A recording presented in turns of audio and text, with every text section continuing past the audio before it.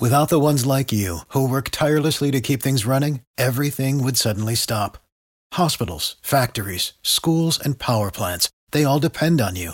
No matter the weather, emergency, or time of day, you're the ones who get it done. At Grainger, we're here for you with professional-grade industrial supplies. Count on real-time product availability and fast delivery. Call, click Grainger.com, or just stop by.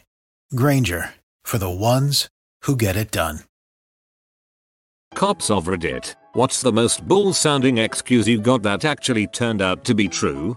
Not a cop, but my dad rolls cigars. He uses this white powder called vegetable gum to seal the wrapper. You mix it with some water and it gets sticky and clear. In powder form it looks similar to sea. My dad had a massive bag on him after a rolling event one night and got pulled over for a traffic violation. They saw the bag of powder laying in a box and asked what it was, and my dad told them. I guess they didn't believe him because they called back up. They had my dad cuffed while they tested it, and sure enough it came back as not sea. They let him go, but it still cracks me up hearing the story.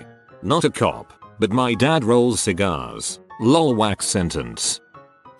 Had a domestic in progress I responded to during Christmas Day, and the excuse for them fighting was we're not mad at each other, we're just upset because we wanted to surprise the kids for Christmas. We got some deer, dressed them up. Now they're destroying our house. It turns out there was literally 3 fully grown white-tailed deer in the house, somehow dressed with full bell harnesses like Santa's reindeer. I had to call the game wardens down, who were then able to help me remove the deer from the property without injury to us or them. How they managed to get the deer and dress them up is still a mystery to this day. Okay, so legit answer. One night I'm out working, and as I go down the street, fairly nice middle class area surrounded by some high crime neighborhoods, around midnight I see a dude on a bike, no lights on, pulling a lawnmower behind him on a rope. I immediately flip a 180 and light him up. Recognize the guy as a local homeless dude with some prior burglary theft arrests. I walk up and just open with "Dude, come on." Guy holds his hands out and swears he didn't steal the lawnmower. Claims someone just gave it to him. I ask who, and he doesn't know a name. So I demand he tell me where to find said lawnmower owner. The directions he gave were literally go that way a bit, then right at a stop sign, and take one of those side streets that way. It's about halfway down a street, at a house that has a pickup and a car in the driveway. By this point backup had arrived, so I'll leave him in the presence of backup and drive off in search of his mythical donor of lawn equipment. I made a decent guess as to the first turn, then flipped a mental coin as to which of the next 3 side streets he would have gone down. I pick the second of the 3 streets and start down it. Every other freaking house has a truck and car combo. There must have been a dozen houses that matched the description. Halfway down, I see an average looking house and go EHH. I'll try this one. After all, it's midnight and this is a wild goose chase. Go up, ring the doorbell. Middle-aged dude comes to the door. "Hello sir, have you been giving away lawnmowers to random sketchy homeless guys at midnight today?" Yes, as a matter of fact, he had. Homeowner goes on to complain to me that his wife was upset as his continual inability to get the mower running, and had ordered him with some severity to remove the mower from the house or face the consequences. He pushed it to the curb right as homeless guy rode by, and the latter had asked and received his permission to take it. I drove back in shock and amazement, apologized to homeless guy, and sent him on his way. A few months later we ran into each other at a nearby gas station, and he told me it turned out just to need a new spark plug, and that he had gotten it running again, before going on to sell it for $150 to someone. For years after, whenever I would run into him, he would always make sure to remind me of the money he made from selling that stolen lawnmower. Lol. Man, the odds of guessing the right street and house. One of the funnier ones that I remember, we got a call for a kid. He was 18 and a gang member, brandishing a firearm. He had pulled up his shirt pretending to brandish a firearm to intimidate somebody. The person calling only saw a holster. After we got there, he kept telling us it wasn't a gun but a corncob. We took him down at gunpoint and he was right. He was walking around with a holstered, black dildo. Why? Because he could. Haha. The balls on this guy, seriously. Not really an excuse, but shocked the crap out of me. I've always been told a diabetic with high blood sugar acts the same as someone who is drunk. Get a call for a car all over the road, hitting trash cans on the side of the road and whatnot. We stop the car and get the driver out. He's slurring his speech like no other. Can't maintain his balance to save his life. Fails all the sobriety tests, but blew zeros on the PBT. He denied drinking and swears up and down he didn't do any drugs. Never mentions the diabetes. We're all scratching our heads and I remember the blood sugar thing. Call medical to our location and sure as crap his blood sugar was 550, and he finally remembers that he hadn't taken insulin in 8 hours. My dad is an officer and he pulled someone over for speeding and running a red light and they said their breast implant burst. He called EMS to rush them to the hospital and turned out it did, and it's actually very dangerous if they leak. Not the cop in this story, but someone crashed into a tree on their way to work and most people have an excuse as to why they weren't at fault when they crash. In this particular case the woman said an owl flew into her car and she swerved off the road into a tree. Anyway, said cop gets into the car to move it for the tow truck and sure enough an owl flies from the back seat past the officer's face and out the front window. Surprises the cop. Scared the crap out of him I imagine. The owl was included in the diagram of the accident report. I wanna see this diagram. Not a cop. I am an attorney. I had a client who agreed to cooperate in a criminal matter. He was charged in a drive-by shooting. As part of the cooperation he had to divulge where his gun came from. He told the prosecutor that he found it in a tree. The prosecutor got angry at the response. He began to lambaste my client. When the detective said, "Wait, I had a case where the shooter claimed to have hidden his gun in a tree, but it wasn't there when we went to get it." He asked my client where the tree was located. Same tree. I was as surprised as the prosecutor that he had told the truth. Was doing a tour as an MP. Not my normal job, but whole other story, and we got called on a domestic. At the house, there is this huge corn-fed guy about 6 feet 4 inches and 275, and a petite Asian girl about 4'10" inches and 95 pounds soaking wet. The whole house was in disarray, and the call had come because of yelling heard by the neighbors. She was crying and talking in an Asian language that none of us understood, and kept gesturing toward her huge husband. He wasn't talking. We wrap him up, take him to the station, and are trying to interview him, but he's not saying much. We intend to charge him with domestic assault. We notice somewhere along the way that he has horrible welts all along the backs of his hands and along his forearms. It took a lot of prying, but we finally got out of him that his wife would beat him with wire coat hangers when she was mad, and apparently that was pretty often. He was too embarrassed to admit to anybody that he was being abused by his wife who was less than a third of his size. We finally got it straightened out, turned her over to the local police, and barred her from base. Hopefully the guy got the help he needed. Not a cop. Family friend was. Pulled a guy over who was speeding profusely. Guy was obviously disheveled. He said he was headed to the hospital because he had a tick on his dong. Cop was confused, but he escorted him there, then waited in the lobby to check on him, see if he was blowing smoke. After a while, he asked the desk what was going on, why it took so long to take a tick off his penis. Her reply, it wasn't on it, it was in it. Popped a college kid for crappy driving and pulled 100 grams of weed off of him. Also, a 1-pound glass pipe shaped like a huge nail. No biggie. Also find weed under the other college kids in the car. Driver falls on the sword and tells me all of it is his and lets his friends walk free. I like this kid. However, during the search we find package addies in the cellophane of a cigarette pack with the top melted closed. Goddamn, it intensifies. Ask kid if he's dealing addies at school. Tell him I'm aware of the prescription pill epidemic. He says no and spins a huge yarn about how he only carries a few on him because he's had his orange pill bottle stolen so many times. Kid seems like a pretty good dude. I decided to take the X-Files approach. Supervisor tells me pursue charges for dealing. Blah blah blah. I tell the kid he has one chance to prove he's telling the truth. Shows me the broken glass under his driver's seat from a vehicle burglary. Go to do better. I follow behind him back to his dorm.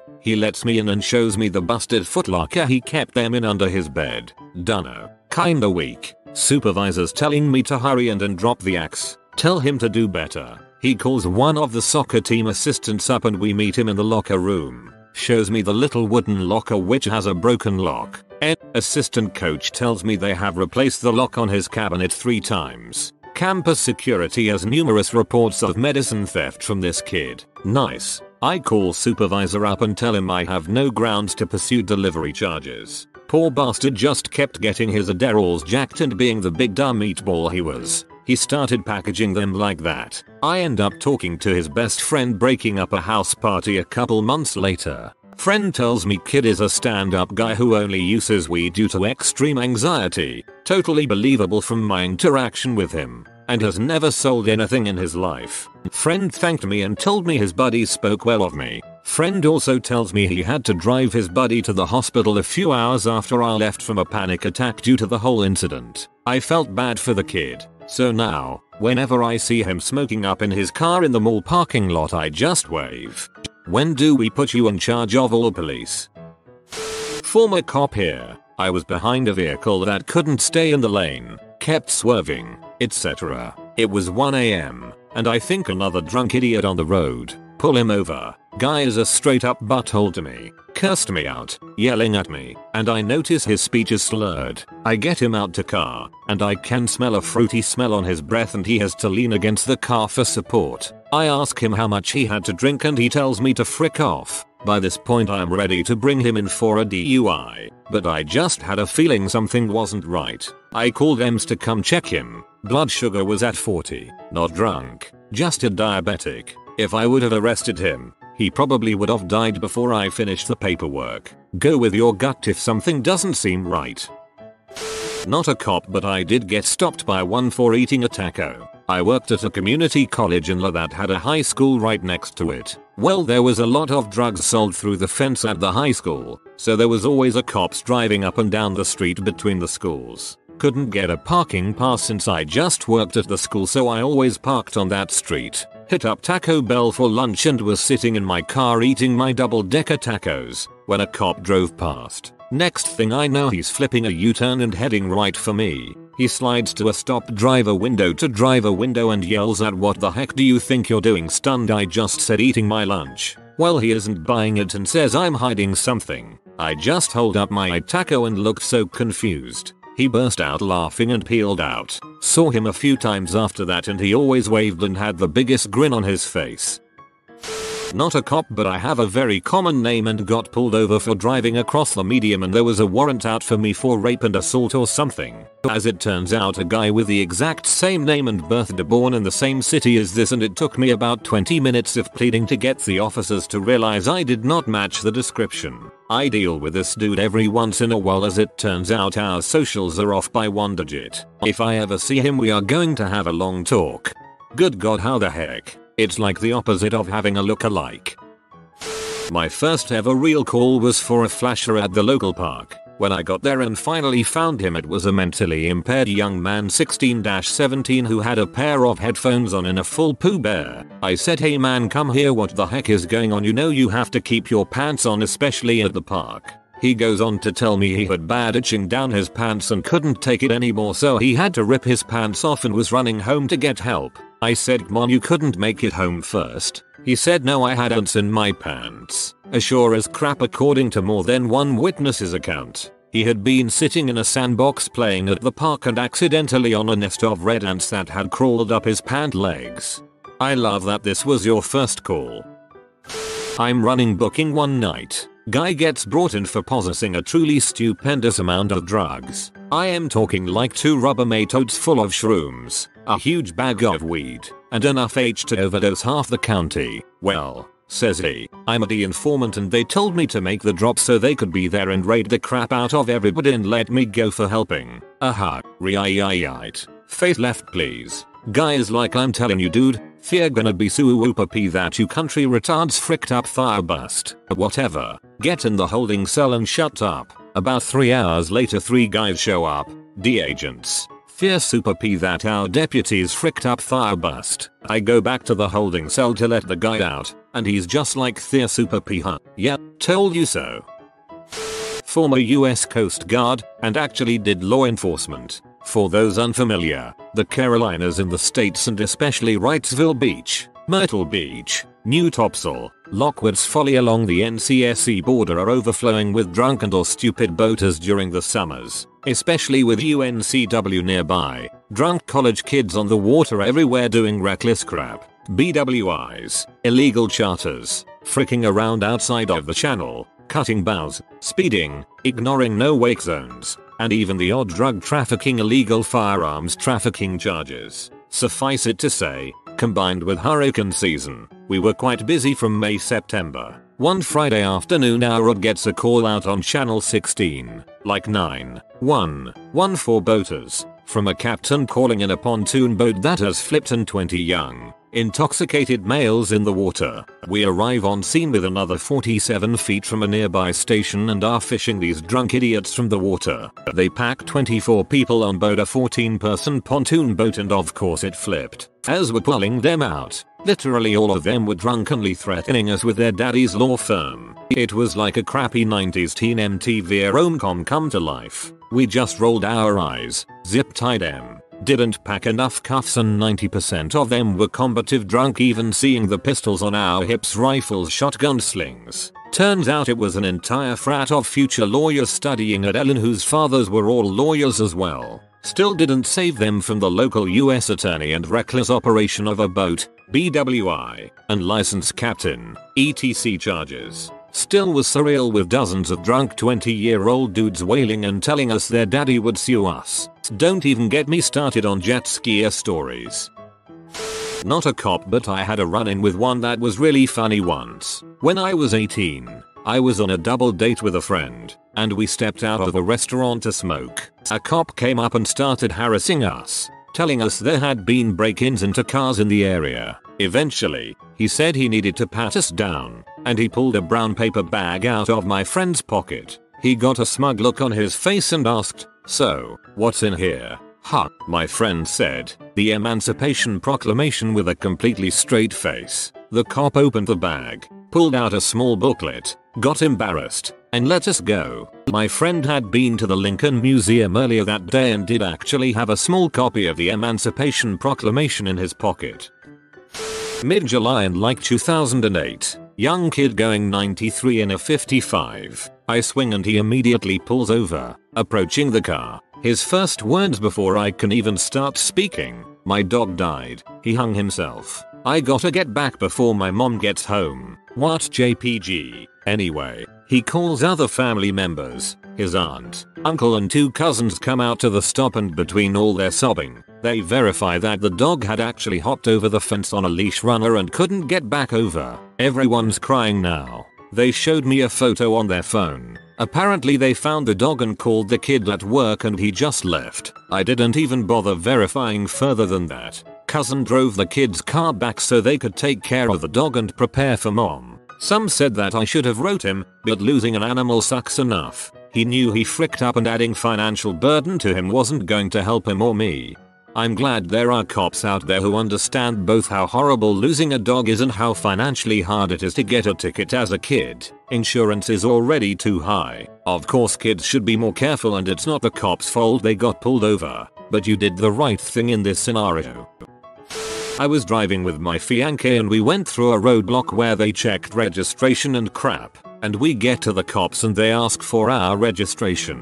I'm sitting in the passenger seat, so I open up the glove box and right there is a clear and marked baggie filled to the brim with catnip. I completely forgot it was there and just froze, wide-eyed. I turned to look at the cop shining his light through my open window and he's frozen too, just staring at the baggie with this look on his face like, really? I just started immediately professing, "OMG, I swear to God this is catnip. You can take it and smell it or test it or whatever, like, I swear." And at this point it's just so ridiculous that I start cracking up, and the cop takes it and reasonably deduces I'm telling the truth. And he starts laughing and calls his partner over and tells her what happened, and they both just cackled away for a minute and sent us on our way. Catweed. Good thing they weren't cat cops. My dad was a cop and my favorite story of his goes like this. He's a young cop in a rough neighborhood. It's so late that the stoplights are flashing red, meaning treat it like a stop sign. Out of nowhere this pink caddy goes rolling through the intersection. My dad pulls him over. A big black dude was driving. The caddy had fur interior, Dyson the mirror, a real pimp car if you know what I mean. My dad goes, "So do you know you ran that light back there?" And this guy says, "Officer, I do believe I got between the flashes." My dad was laughing so hard he had to let the guy go. I can just imagine the dude's thought process when he saw the flashing red light. Cop here. Got a call of a domestic dispute that sounded very heated and a lot of banging was heard. Get a scene and I can hear someone yelling and swearing and brawling. Doesn't sound good at all. Guy answers the door, shirt off and angry, but seems bewildered as to why police had been called. He told me he was building IKEA furniture. Sounds like the most balls thing. But we enter, see the new IKEA furniture half set up and no one else is home. Color me surprised. Oh man. Totally been there before, haha. This was my favorite story from my 4th grade teacher, not a cop. She went to her cousin's wedding in mid-July. The cousin had overestimated how much champagne they would need at the reception and was giving away bottles to anyone who was interested. So my teacher took 3 and put them in the backseat of her car. Again, this was a hot summer day in July. After saying their goodbyes, my teacher, her husband, and her parents piled into the car and pulled out onto the highway, where 2 bottles burst open, spraying champagne everywhere and causing quite a ruckus. Of course, while this was happening, the car was swerving as the driver was also getting bathed in sparkling champagne. So it came as no surprise that as soon as they collected themselves, they saw the familiar flashing lights of a state trooper and pulled over. According to my teacher, the first thing the cop said was, "I'm not gonna ask if you've been drinking because I can smell it from here." My teacher tried explaining what had happened, but the cop wouldn't hear of it and ordered everyone out of the car. That's when the cop saw that everyone, both drivers and passengers, were dressed in their finery, but soaked with champagne, and looking quite shaken. A cursory search showed the open bottles, but the cop still insisted on a quick sobriety check just to make sure. That must have been a sight. Police over it. What is the absolute worst crime scene you've come across? Not a cop, but I am in college to become one. One of my professors at the time worked homicide as a lieutenant at the precinct and brought in crime scene photos all the time to show us on the projector. One was of this 17-year-old kid who'd had his head caved in on the early 2000s. It was a pretty big case at the time in Philadelphia. He worked construction part-time and walked home every Friday with a couple $100 in cash for his pay. His best friends, 1 girl and 2 guys, all in the 16-18 range, wanted to make a quick buck. The girl lured him to this regular meet-up spot for fricking near some woods. When he started taking his clothes off, the 3 friends jumped him. The 18-year-old guy, if I remember right, had a hammer, and his brother had a cinder block. Kid didn't stand a chance. His parents had to identify him based on the clothes he was wearing because there was practically nothing left of his face or hands. Defensive wounds. The brother got tried as an adult and got 25 to life. The 18-year-old got life. The girl got 15 for ratting out the other 2. Yes, this is the case of Jason Sweeney. Probably the 4 suicides I've worked. My very first, a man who had recently been diagnosed with terminal cancer decided to prematurely end his life. He jumped in the early morning from a 5-story parking structure. He landed in such a way that his brain pretty much popped out of his head. When we found him, his brain was fully intact, but sitting in a puddle of blood exactly 23 feet from his body. He left a note apologizing to whomever finds my body and asking that his wife and daughter were cared for. The second, we got a suspicious circumstances call regarding a possible explosion next to a baseball stadium. It was a little after midnight. Upon arrival, and not seeing any smoke or flames, I got out and walked around. There were big tents set up for a game the next day. I saw what looked like a person sitting in a chair in the middle of a tent. I called out to him and he didn't answer. As I approached, I put my flashlight on him and nearly soiled myself. The top half of his head was just gone. I walked under the tent and noticed a shotgun sitting next to him. As I was calling it in, I felt something like rain hit the top of my head. I shined my flashlight up, and the inside of the top of the tent was absolutely coated with blood and brain matter. He did not leave a note. I still have nightmares about that one. The third, we got a report of a single gunshot in a field next to a church. I had a trainee at the time. It's about 2 o'clock. We drive next to the field and pretty quickly spotlight a body laying next to a lone tree. Pretty much the same thing as the last one. Top half of the head missing. Single shot 12 gauge sitting next to the body. He had sat down, leaned against the tree, and put the shotgun in his mouth. Brains and various red goo all in the branches of the tree. No note. And the most recent one. And Ra at a dormitory had reported a bad smell to a maintenance worker. The maintenance worker keyed into a room on the first floor after knocking and getting no answer. He said when he opened the door, he recognized the smell and immediately called us. A paraplegic student had committed suicide by overdosing on prescription medication. We found him in his wheelchair with his head in the sink. Apparently he was vomiting into the sink, and the sink had clogged up. His head was partially submerged in vomit, and, as the AC was off, he was very, very ripe. I couldn't seem to get that smell out of my uniform no matter how many times I washed it. He didn't leave a note, but we found out later he sent a text message to a girl he was fond of. She ignored it, thinking he was just being dramatic. The mental health care system in my state is severely broken, overburdened, and rife with bureaucracy.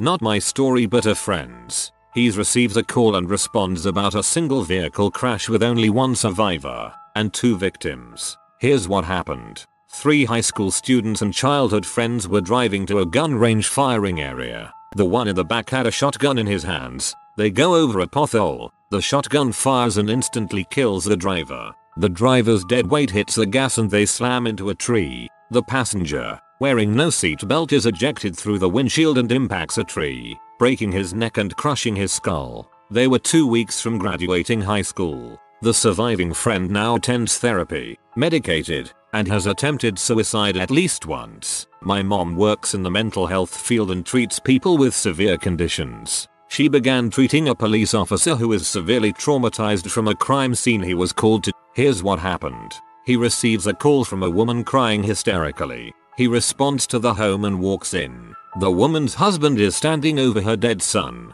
the man's stepson, and this guy is cutting the kid's body apart with a knife. He is also muttering to himself. There's a shotgun and 2 expended shells on the floor. Apparently this guy, who was a severe alcoholic and drug user, he did pretty well. However, he also had paranoid delusions and after going off his meds became convinced that his stepson was being controlled by miniature aliens living inside his body, and it was his duty to find these aliens and kill them. So he called his stepson into the kitchen and killed him with 2 shotgun blasts to the chest and then proceeded to try to find the aliens. The mother returns home from work, sees what happened and immediately dials 911. Apparently this guy had killed the kid hours beforehand and had been picking at his body and crap for the entire afternoon trying to find the aliens.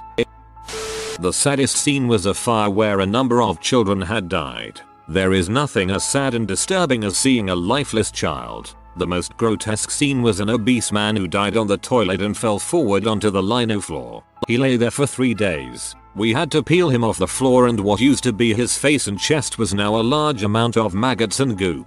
The scene that made me most angry was the home where the big fat husband had thrown his tiny wife around the place and put her head through the plasterboard of a wall. The sight of her cowering and him standing there laughing made my blood boil. Fortunately, he violently resisted arrest. He didn't think he could be arrested in his own home. The most frustrating scene was the debauchery victim who was too afraid to name her attackers because they were connected to the IRA. That feeling when you can do nothing to bring such a heinous man to justice.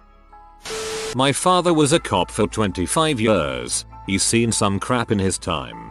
Here's what he thinks was his worst crime scene. A domestic murder where a husband attacked and killed his wife with hammer blows to the head. She was discovered by her children, ages 4 and 7, who told their neighbors, who called the police. He was found on an industrial estate nearby, in his car, having expired through breathing exhaust fumes. Worst accident scene. A 7.5-ton goods vehicle lost control on a motorway, crossed all 3 lanes, went through the central reservation, hitting several vehicles on the opposite carriageway. One of these vehicles was a Mercedes Sprinter van. The impact flattened the Mercedes from the driver's side across the vehicle's back. The passenger walked away with a minor head injury. The driver's body had been stretched to approximately 9 feet long due to the impact force. The occupants of the 7.5-tonner were both dead, the impact being on front driver's side corner diagonally across the cab. The driver was decapitated from his chin up. The passenger was decapitated from the middle of her nose up. Extracting the remains was an interesting experience. My dad was in a wreck like that. Big transport truck cratered his car, but my dad walks away from the wreck with minor injuries because he saw it coming and had the presence of mind to literally unfasten his safety belt and jump into the passenger side seat. If he hadn't, he'd have been a red smear. 4 uncles physically shaming 2 minor females. None of the uncles knew the other 3 were doing it. Of course, now that the young girls are in their 30s and have denounced the actions of their uncles, they've been banished from the family for telling the family secret. Oh my god. We had a kid, late teens, hang himself on Halloween on a hill visible to the whole neighborhood. Of course everyone thought it was a prop until someone complained that it was in poor taste and decided to check it out. Also a suicide with a high-powered rifle. I was dispatched to go check on the guy because he was sending vaguely upsetting texts to his wife. As I was on my way, I kept getting updates that the texts were escalating and finally a goodbye. Tell our son this isn't his fault. Crap. Guy shot himself under the chin as I was pulling up at the house. The shot split the front of his head in 2. There was no surface in the garage that wasn't covered in brain matter. I can remember the smell of gun smoke in the air and the tiny plops of brain falling from the ceiling. The absolute worst part was when the coroner was examining the body on scene. We had to put him on his stomach. As we did, the split sides of his face were in such a way that they were splayed out on either side, and both eyes were looking back at us. I still have nightmares about that one. When I got back to the office to gear down for end of shift, I found that I had some of his brains on the back of my vest carrier. That went straight into the garbage. Also, not a scene per se, but we recovered an avalanche victim and found a GoPro on his helmet. GoPros were still a novelty at the time, so we weren't quite sure what we'd find. I watched it and sure enough it caught the whole thing. The worst part was moments after we was buried, he realized what was going on and began screaming. I had to listen to the whole thing, in case he screamed out any messages for the family or anything. The screams were muffled inside the waterproof case, but still horrifying. Danish cop here. Some years ago a coked up driver hit a woman in central Copenhagen. She was hit with about 120 km/h while crossing the street with her boyfriend in hand. Her body flew about 100 meters down the street. On second thought, I have removed parts of the description out of courtesy. When the first patrol car arrived at the place of impact, the boyfriend was sitting beside the body and caressing her head. They had to be 3 officers to pull him away from the woman. The driver was a well-known man that had done something close to this before. 2 underage Danish girls was in the backseat of the car he hit her with. I ended up in a fight with one of them cause she wouldn't stop phoning different people while we still were chasing the driver in the area around the car. Oh, and he could have killed about 10 people. About 20 seconds before he hit her, he drove through a red light at the busiest pedestrian crossing in Denmark. It was about 0100 on a Saturday night and it was the night the Christmas beer was released. He got a sentence of 4 years and 6 months. The longest sentence in Danish history for a hit and run. Prisoners in Denmark only serve 3/4 of the sentence, and on the weekend he got to go home from prison. In the last year of the sentence, it's only a couple of months since the newspapers wrote that he hadn't returned to prison after a weekend at home. That's the lenient Danish prison system for you. I have 2, but both not crime scenes. First, decapitated body in a one-vehicle RTC in Concert, Durham, England. Crashed into a stone wall and overturned, somehow decapitating the driver. Second was a sudden death. In a flat, the occupants in the downstairs flat complained of a leaking drain from upstairs. It turned out the person upstairs had died, rolled out of bed, and was decomposing on the floor. The leak was the various body fluids from the deceased. It wasn't all I ever saw, but certainly the worst. My career was effectively ended by a lady that got hit by a car. It basically ripped her whole face off, except her eyes, basically from the nose down. You could see her vocal cords. She was convulsing on the ground, and a crowd of people were standing around her. I was first there, and she was still alive. There was absolutely nothing I could do for her at that point. It was obvious she was bleeding out. I got down on the pavement, cradled her in my arms and told her she would be okay, while I tried to stop some of the bleeding. I knew I was lying, but I wanted her to not feel alone and scared when she died. She passed in my arms. As the medics showed up, they worked on her for a bit, but they called it before the chopper landed. 2 weeks later I quit. I've had severe PTSD since then. I drink a lot to self-medicate. I go to therapy. I've lost almost all of my friends and several jobs. I take pills every day for depression. Sorry for the vivid description, but you asked. I can still smell it, see it, the works. What a brave, gentle, loving gesture. Thank you for sharing this story. My friend passed away in a car accident, alone and in a foreign country. It eases my pain to think someone might have been there for them like you did to that woman. More love and strength to you. Private security here. Was patrolling the exterior of my building when I smelled it. Once you smell death, you never forget it. What's worse, it was coming from the trash compactor. We have a couple nice restaurants who toss their garbage into the compactor, and a lot of homeless nearby. One of them saw the cooks tossing the garbage the night before and climbed in to grab it. However, the compactor is one of those that will activate when the door closes. Either he didn't know that, or the wind got the door. Holy crap, the thought of being in that situation. Seeing the compactor come down knowing you're about to be crushed.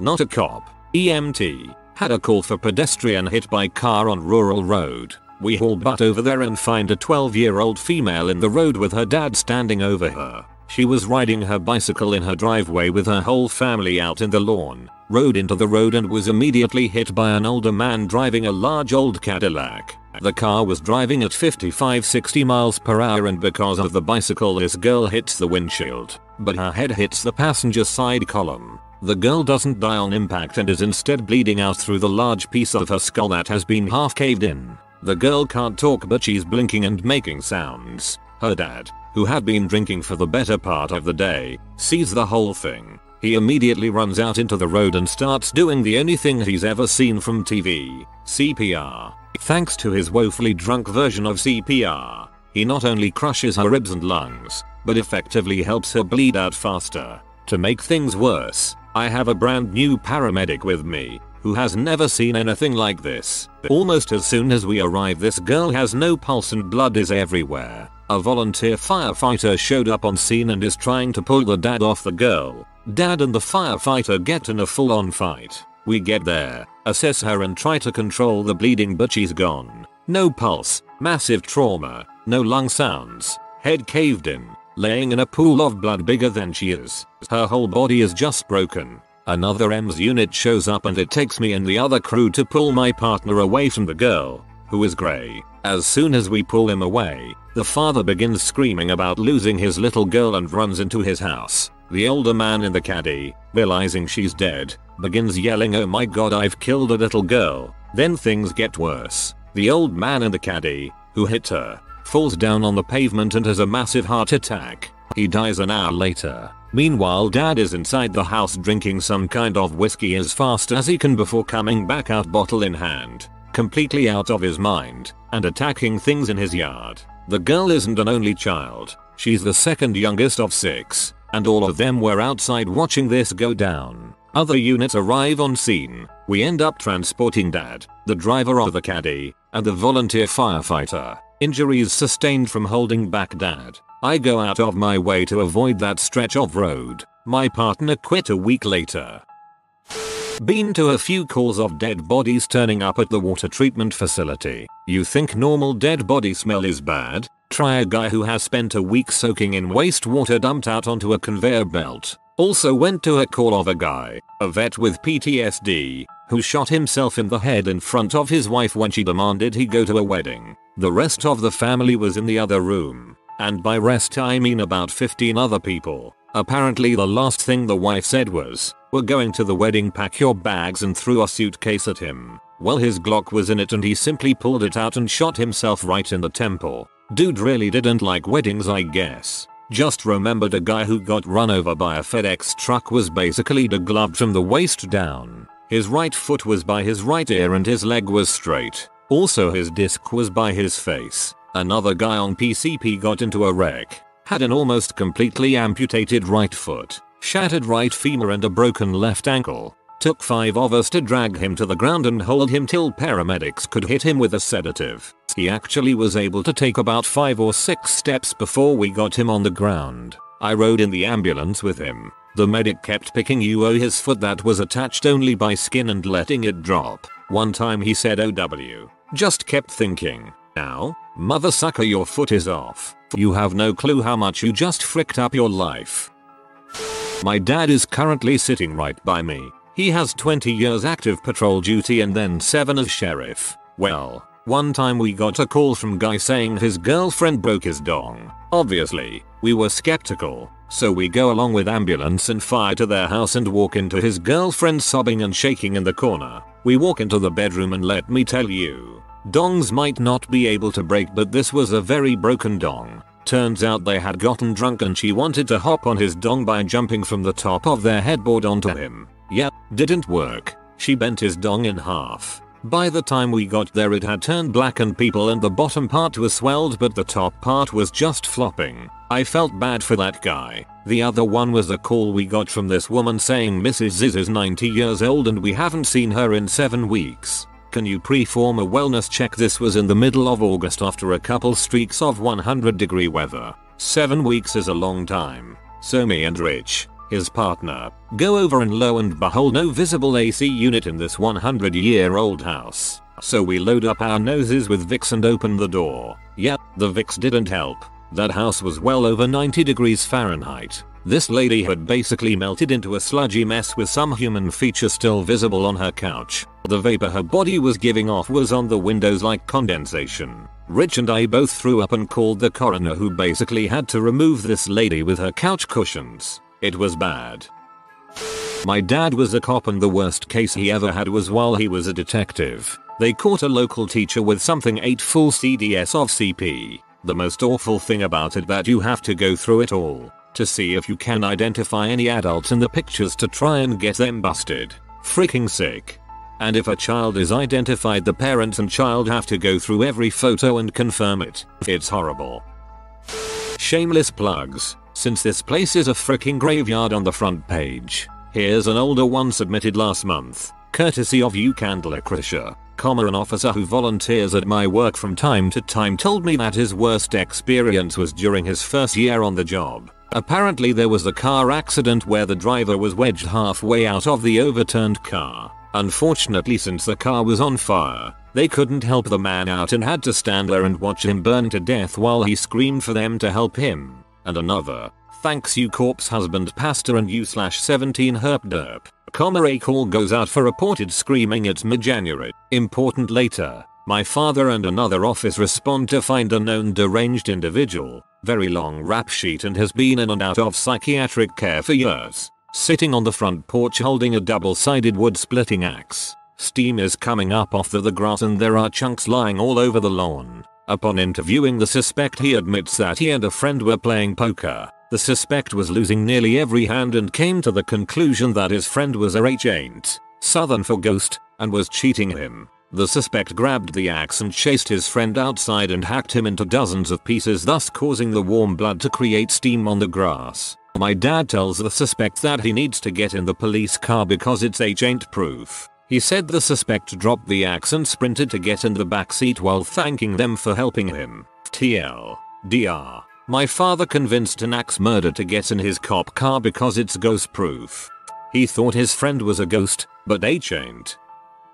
My friend and his dad are volunteer firefighters. I was staying the night and they got a call at 1 AM. They knew it would be a long call based off of info from their radios, so I went with them. According to a witness, a motorcyclist going about 120 miles per hour was going around a wet corner at midnight past a semi-truck. He leaned too much into the corner, slid across the road, still on his bike, hit a tree. He disengaged from his bike when he hit the tree, and skidded in front of the semi, where the semi smeared him like spreading peanut butter on toast. I stayed in the truck with the windows down, but could see everything due to all the flashing lights. Semi driver was a wreck, crying and sobbing, saying that it happened so fast that he couldn't do anything. I got to watch my friend and his dad scrape a guy off the road. Drive safe, guys, especially motorcyclists. A friend of mine's dad is a cop. He told the story of one time he was called to investigate a fire that was lit in an alleyway. This was midday. He'd yet to eat lunch and had skipped breakfast, and upon arriving to the scene noticed a particularly appetizing aroma coming from the fire. His mouth was involuntarily watering. Turns out, the fire was an ignited carpet, rolled up, with a dead person inside of it.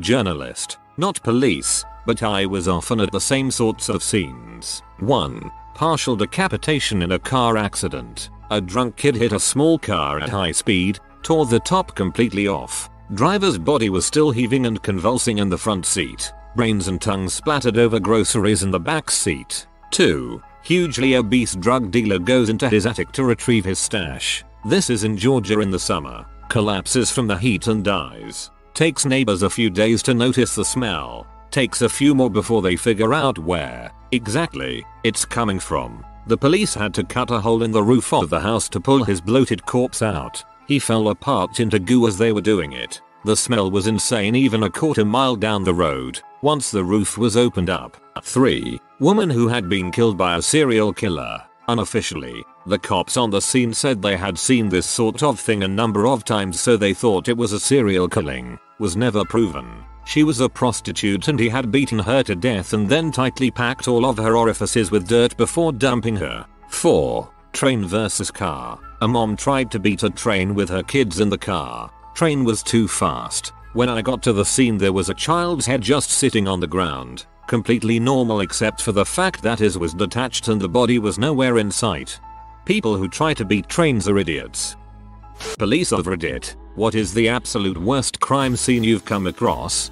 I have two, but both not crime scenes. First, decapitated body in a one vehicle RTC in Concert Co, Durham, England. Crashed into a stone wall and overturned, somehow decapitating the driver. Second was a sudden death. In a flat, the occupants in the downstairs flat complained of a leaking drain from upstairs. It turned out the person upstairs had died, rolled out of bed, and was decomposing on the floor. The leak was the various body fluids from the deceased.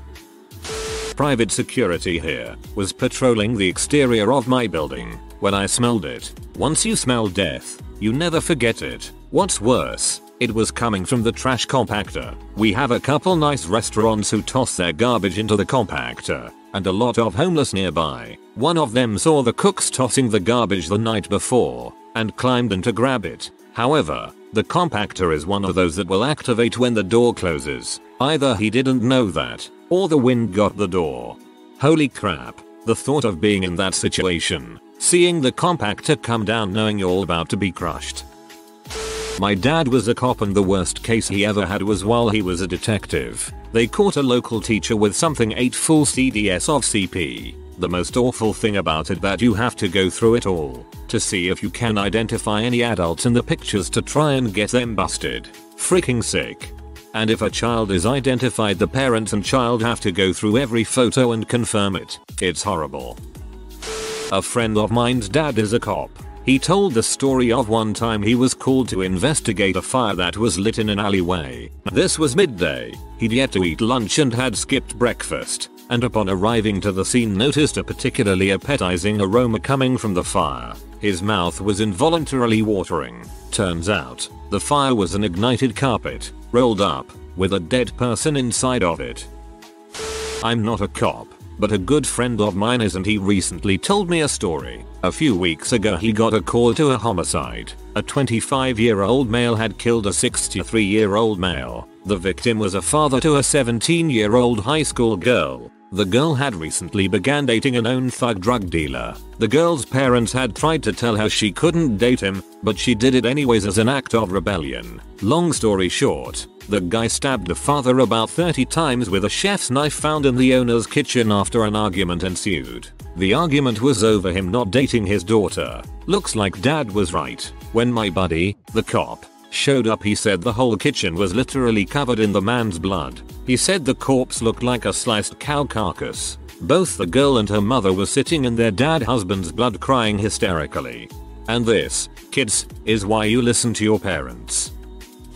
My stepfather worked traffic homicide for years and encountered any number of frankly gruesome things, but the story I remember really sticking out in my mind involved a car hitting an electric pole on a rainy night. The car's occupant had, in the course of the accident, become decapitated. had sheared completely off. The electric pole was severely damaged, one of the lines breaking and falling down to rest in a puddle, which now also contained the severed head. The electrical charge was, apparently, causing the head to bounce and sizzle in a very disconcerting fashion, to put it lightly.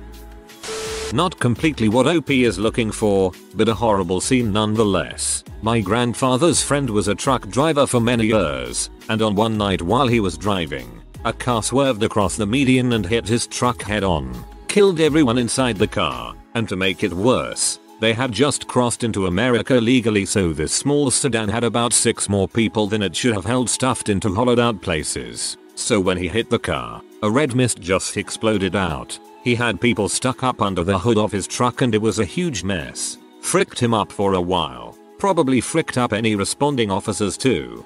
I had an old co-worker who used to drive the 18-wheeler for our company and had a man commit suicide by walking out in front of his truck. He could no longer drive or ride in a vehicle after that. Would ride his bike or walk to work. I hope your grandfather's friend ended up being somewhat okay after. I'm sure it's hard to come back from that.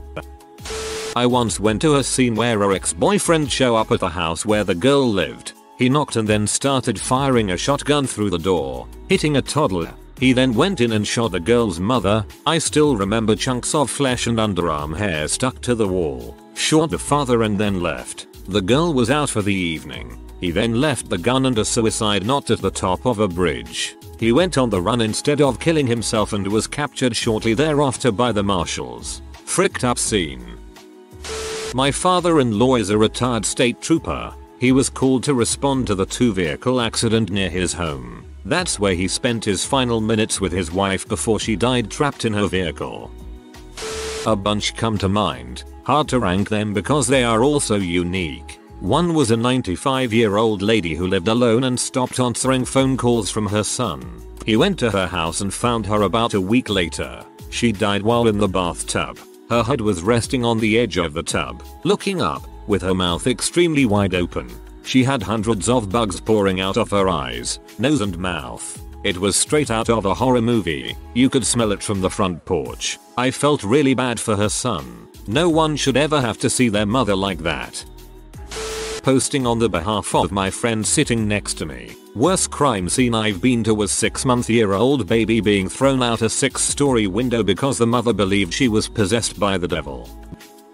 This is a story I got from the local police lieutenant during an interview for a college paper. It was Halloween night, and my campus has a somewhat notorious Halloween party throughout town. Police actually walk the streets in riot gear that night, and normally get a lot of nice costumes. Dudes. Anyway, they get a call to break up a fight at a house party. They arrive and are trying to push through all the drunk people to find who's actually fighting.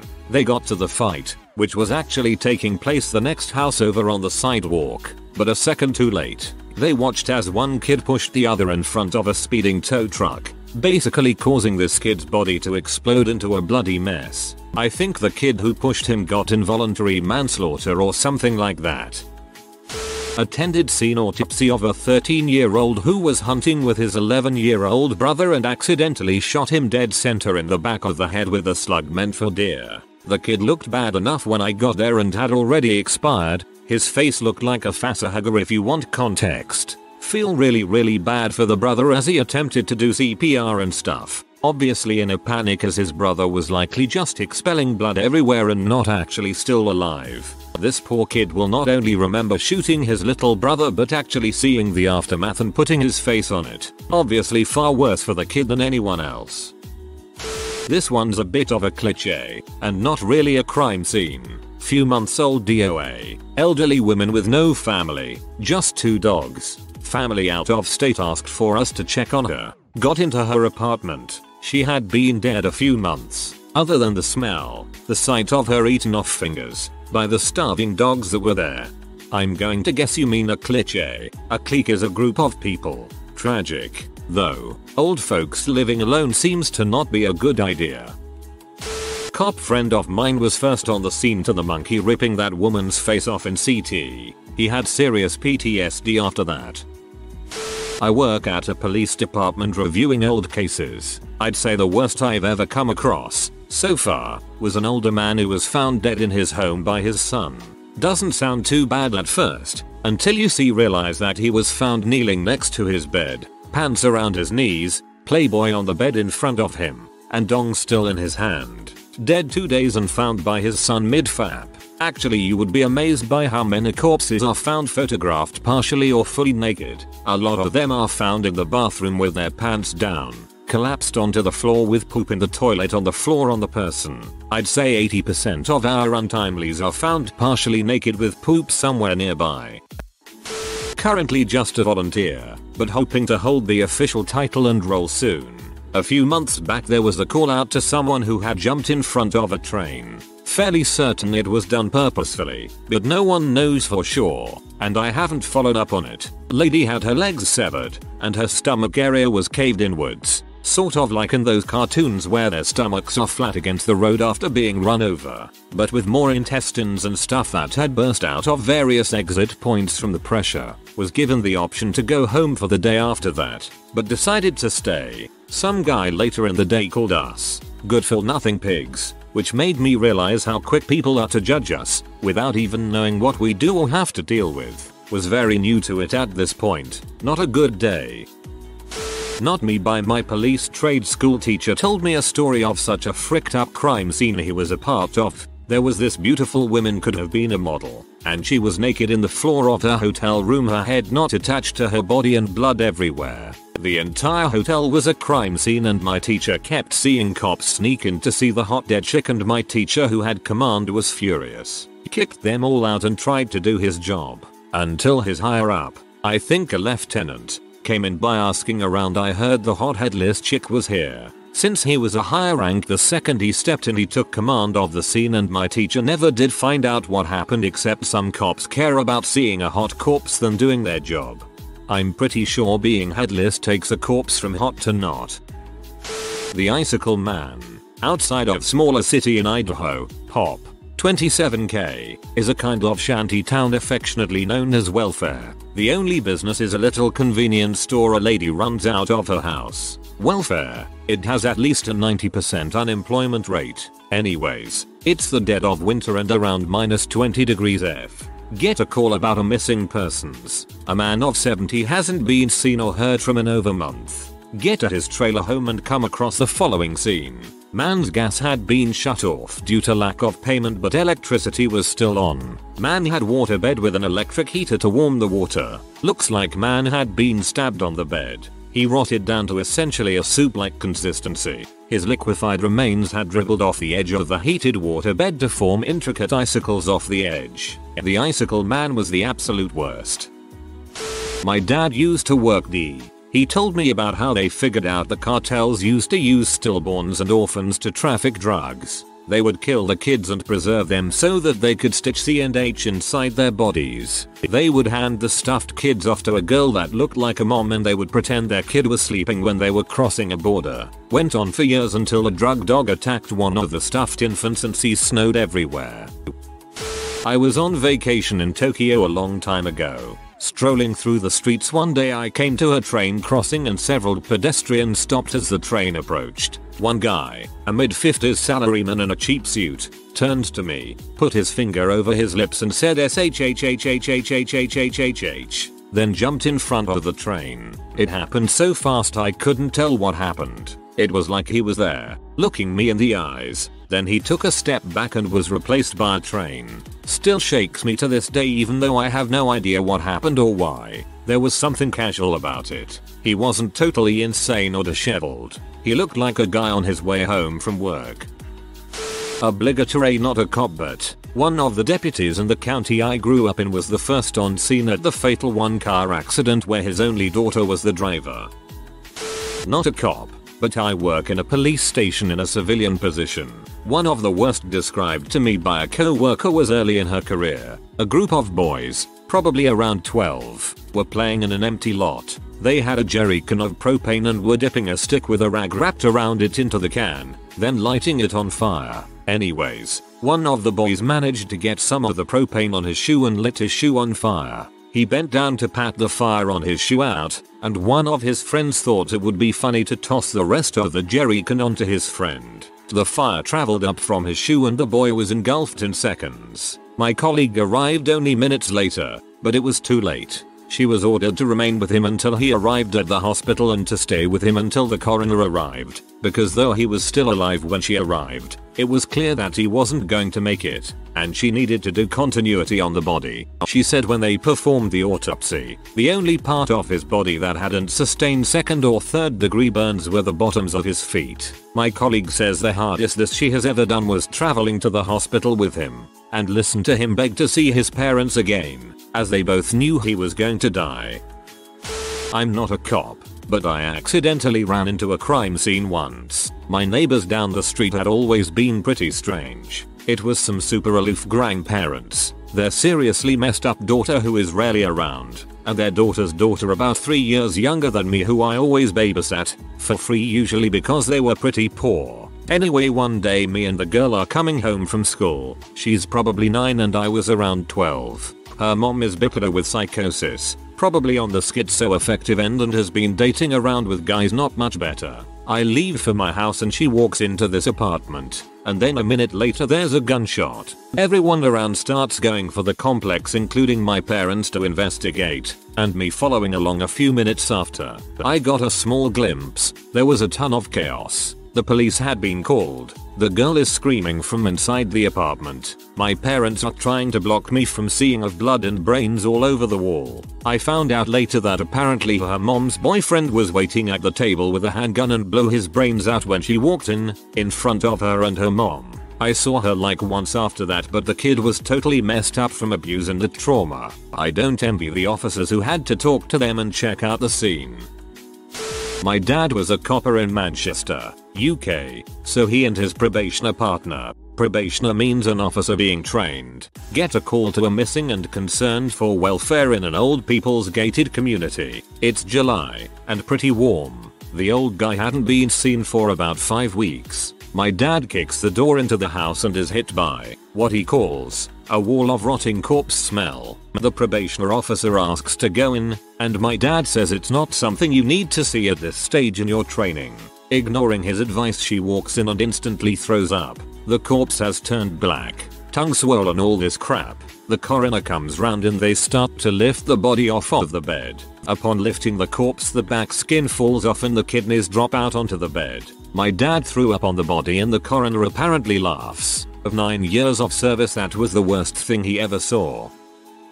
When my father was a rookie, almost 60 years ago, he was called to a trailer park by concerned neighbors. It was winter and a poor family had tried to heat their trailer with a kitchen oven. The snow from the roof melted, iced over the windows and effectively sealed it. When my father and his partner forced the door, they found the bodies of young children and the father. The mother was no longer rational from the effects of CO2. She was on her hands and knees in the kitchen, trying to scrub the vomit of her dead children off the floor with their bodies scattered around her. Pop saw World War II from Normandy Beach to Berlin. I asked him what was the worst thing he had seen while in uniform. I was not expecting a story about a NJ trailer park.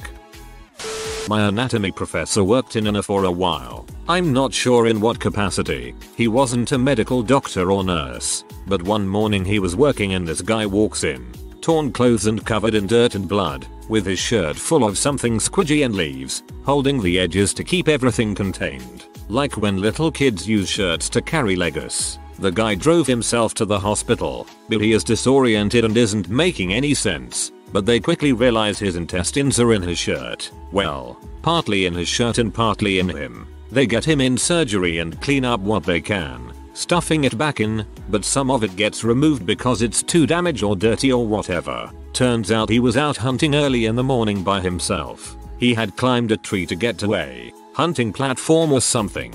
I don't remember what it was called and I don't hunt. Sorry. The steps up to the platform were mounted into the tree. Not a ladder, but sort of metal L shapes designed to hold a foot and keep it from slipping off. Except at some point he did slip off, and he caught himself on the hook step with his belly. He hit the ground, lay there for a bit, and then realized his insides were trying to be outsides. So he scooped them up as best he could and made his way to his car, where he drove himself to the air.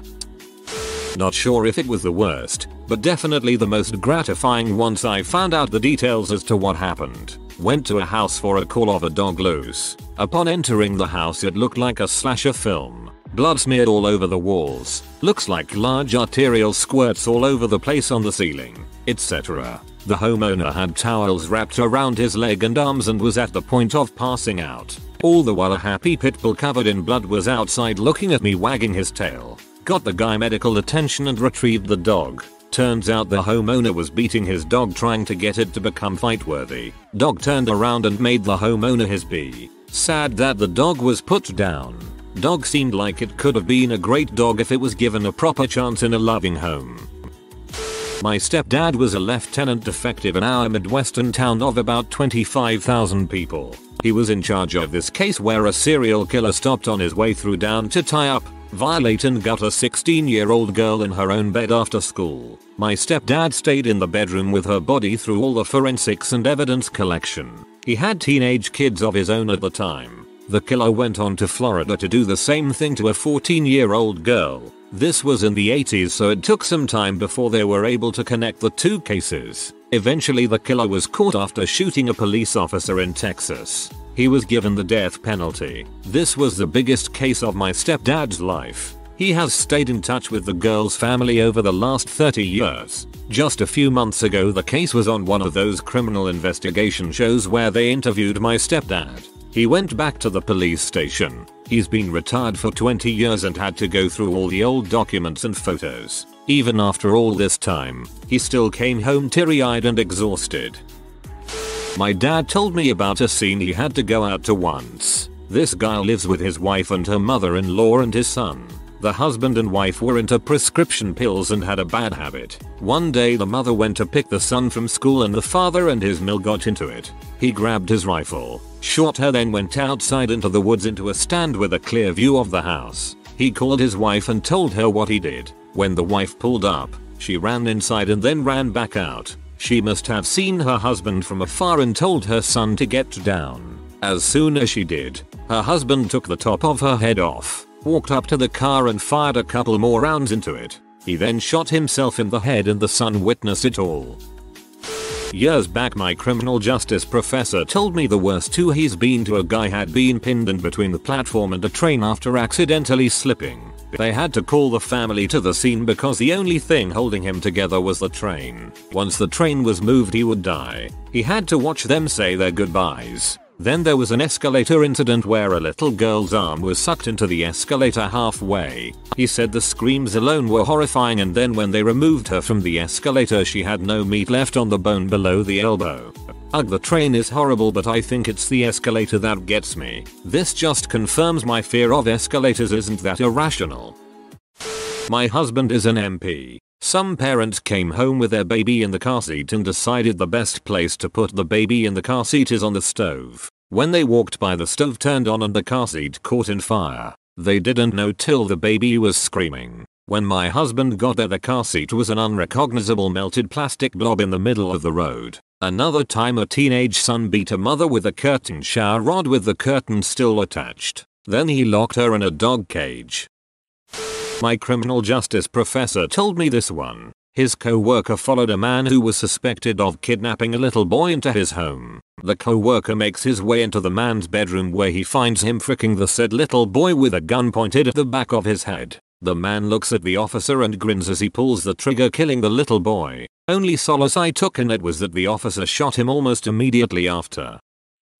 Not a cop, but saw a helmet with the visor closed on the highway, perfectly sitting on the road. 100 meters after the helmet is a motorcycle. Another 50 meters down the road lies the rest of the body completely intact except for the head. I thought WTF no head. How turns out the motorcycle driver crashed in such a way that his head got stuck between two steel lines on the side of the road and it came right off his shoulders. His head was still in the helmet. I had looked at the helmet for a good 15 seconds thinking whether I should pick it up at first. I had no idea that his head was still in there, so glad I didn't. I haven't driven anything with two wheels at high speeds after that.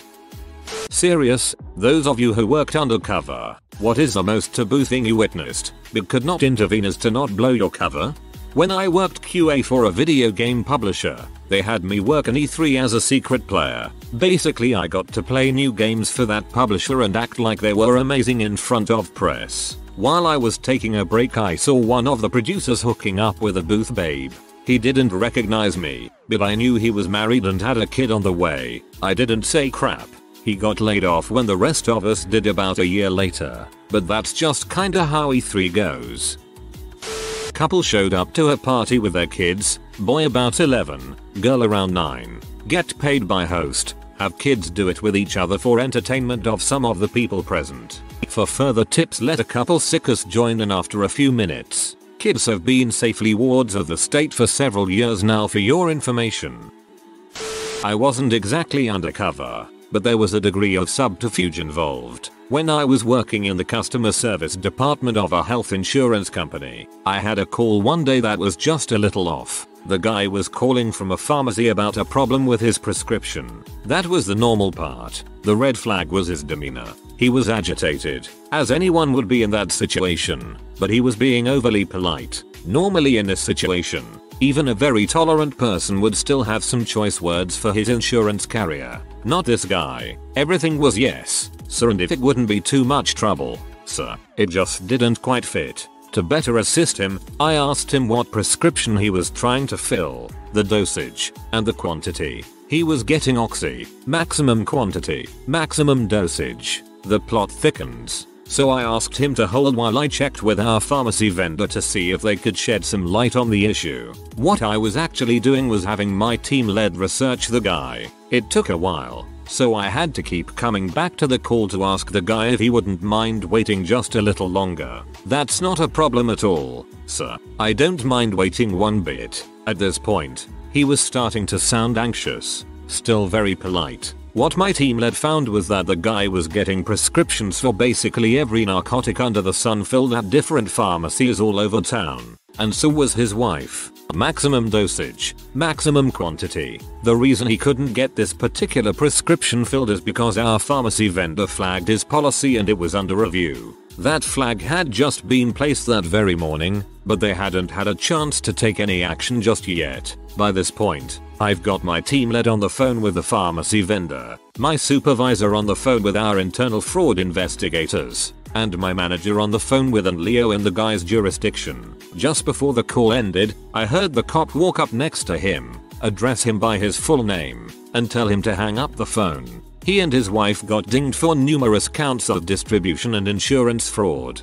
The director of our fraud unit invited me to her office to thank me for being proactive. She also talked to me about going to school to become a fraud investigator. That director is now a VP, and I still get a high five from her when I pass her in the halls. A few years back we got a tip that a guy who owned an advertising agency in the area and was also running funding a IM lab. We got to his assistant who was hilariously into the whole thing. I'm guessing many years of verbal abuse from a dickhead will fan the flame of revenge. We would be alerted when he left the office each day where he'd pick his 2 daughters up from a fancy Catholic school and sometimes swing by what we eventually confirmed was the lab. They would wait in the car while he was inside for about an hour. Occasionally the daughters would leave the car and go somewhere. We assumed in the beginning that it was to get something to eat as they often came back with a bag of food. But there was a McDonald's a block over and this was a nice white paper bag, not a plastic one from a convenience store. A small thing but it just seemed odd. One day they were followed and it out they were friends with the daughter of another guy who owned a restaurant and worked as the hostess. Apparently she figured out that, surprise, well-to-do men will pay good money to frick young pretty girls. The 2 sisters' girls would wait behind the building, then the hostess would come out with 3-5 guys usually in suits and take everyone down to the basement of another building restaurant guy used for storage. When they came out the guys went directly to their cars or walked to the train. The girls would go inside the restaurant and come out with that white paper bag. We busted M guy eventually but the girl's business wasn't our problem. My partner reported it and eventually someone followed up. Through casual conversation rumors I've heard they made $300 per guy and the whole thing had been going on for 7 months. Supposedly it was the youngest of the two sisters who had an IQ off the chart and masterminded the entire operation. Neither father had any idea what was going on and the girls were between 12 and 15. As I was strictly involved with observation evidence gathering on M-Man, the girls' business was handled elsewhere and due to their ages the case files are sealed well above my pay grade. One day though, it will be a fascinating read. Supposedly it was the youngest of the two sisters who had an IQ off the chart and masterminded the entire operation. I bet you she and her sister were physically shamed before this happened. Kids don't come up with perverted crap like this on their own. From 2007 through 2008 I worked on a smuggling interdiction task force. My team dealt with human trafficking. My job was all balls and I regret that we couldn't really do anything to put a dent in the problem. I worked undercover in that I did not wear a uniform or carry a badge and my authority was civilian, so I only reported to LEAs. The most taboo thing I witnessed that I was not allowed to do anything about was women, mothers, aunts, grandmothers, offering children for sex in exchange for cash. The truth of the matter is that, at least in Western society, the threshold of evidence required to hold women responsible for sex trafficking is not even in the same ballpark as for men. The number of cases we had to tolerate sickens me. I don't know which we need to address first as a society, the rampant abuse or the gender bias that keeps it going. But the truth be told, I met just as many women pimps and abusers as I did men. The biggest difference I could see is that women were more often pimping out the under 12 demographic versus the male pimps that were pimping out the teens. I never saw one female prosecuted, but we were successful in moving a handful of kids to foster care. Working as a PI, without giving too many details, I was a part of a drug-happy orgy a pair of unfit parents set up.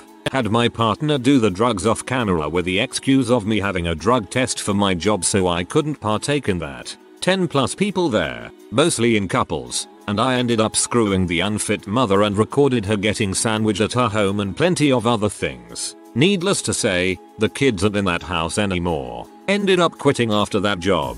Kinda fricked with my head. The money was kind of ridiculous at times though. It was a custody case. The children went with their bio father who had been fighting for them for a long time. I've had to do some forensic PC work. Seen bodies mishandled by funeral staff, psychologists molesting their patients, veterinarians torturing animals, dentists killing children with unnecessary anesthesia, doctors filling a man's chest with metal stents for no reason, older doctors that are clearly incompetent cutting up some poor guy indiscriminately. I know I see the worst of the worst, but it is enough to make me not want to go to a medical professional until I absolutely have to. Even then it is iffy. All of these cases have the full attention of legal authorities. All of them took place several years ago. Anyone who could be charged has been charged. Worked as a private investigator for a while. Mostly did work comp cases. Seen some shiftiness, drug deals, etc. Worst thing was conducting surveillance on a person at an apartment complex. Get there before light to set up my rig. Little bit before sunrise this Mexican couple, 50s-ish, in a truck pull up in front of my position. Guy's pulling a trailer. Gets out rummage through dumpster for metal and stuff. Okay, not so bad. Then the woman with him gets out and between my vehicle and said dumpster proceeds to pop a squat and crap on the ground. Way to start my morning guys. Thanks. She's just getting swifty. I was working a detail a few years back in the Parks district of our county. We've had complaints and issues with men engaged in carnal activity in vehicles and restrooms. I volunteered to be a decoy with a wire to see if the issue was out of hand. I was hanging out in my vehicle and decided to go near the men's restroom for a bit. It wasn't long when a vehicle with out of county plates parked, an elderly gentleman driving. I kept my position at the restroom entrance when he walked up. I could tell he wasn't there to use the restroom. He chose the first stall and acted as if he had to urinate. Then I heard it. He was masturbating pretty vigorously and the sound was awful. He leaned back out of the stall to see if I was still there. I wanted to get the heck out of there. The look on his face, licking his lips with drool running down his chin. I'm not quite clear of the conversation, but he either finished or lost interest. As he was walking out of the restroom he reached out and grabbed my twig and berries. I froze. Was shocked and didn't know what to do from there. My partners were in an enclosed garage watching and listening to the entire thing. After running this guy's information, it came back the car belonged to a diocese out of Dayton, Ohio, and the elderly male was the priest. I never volunteered for that crap again.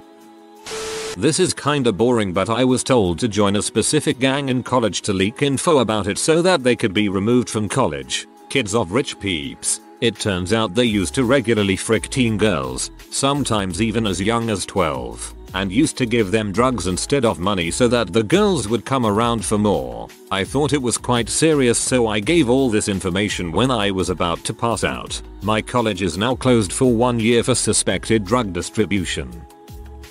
I worked for a large retailer doing internal loss prevention. I'm not the same guy that follows shoplifters around a store. I investigated the actual employees, including managers and warehousing employees and their supervisors. I would enter the store as a new hire or a transfer. A common issue was items missing from the loading dock. Most of the time it was employees stealing things and selling it out the back door. In one town in Iowa, I had to befriend a guy who was stealing a large amount of electronics. He just had a kid and stuff, so it was a bit hard. He asked if I wanted in. I'm not going to say how he was doing it, but it resulted in him removing surveillance to enter the electronics room and steal iPods and stuff. He was caught with the surveillance equipment in his car. Meanwhile, he was a store loss prevention guy that followed around shoplifters. By paying him, he would intentionally place himself at the opposite end of a store while someone would come in and leave with an abnormal amount of small resellables. Another was to inspect groups or theft rings. People who steal specific things from several stores in an area for resale. We would then often find these items for sale online. The 60-day World of Warcraft cards were a big one. Shaving razor blades, PC games, DVDs were an issue until they completely lost their value, and cosmetics. One time I had to follow a guy around for a week while he placed UPC labels for low value items on expensive items. He printed the UPC labels at home and put them on specific items. An accomplice, a shopper, would then find that exact item, pay at the register like normal with about $50 in random items at peak hours. This went on for about 2 years. This guy had over $700k in sales on his eBay account for a 2-year time period. Turns out he was doing this at 6 stores with 6 employees. Truth is though, these 7 people weren't even a drop in a bucket in regards to shrinkage. More like a drop in a well.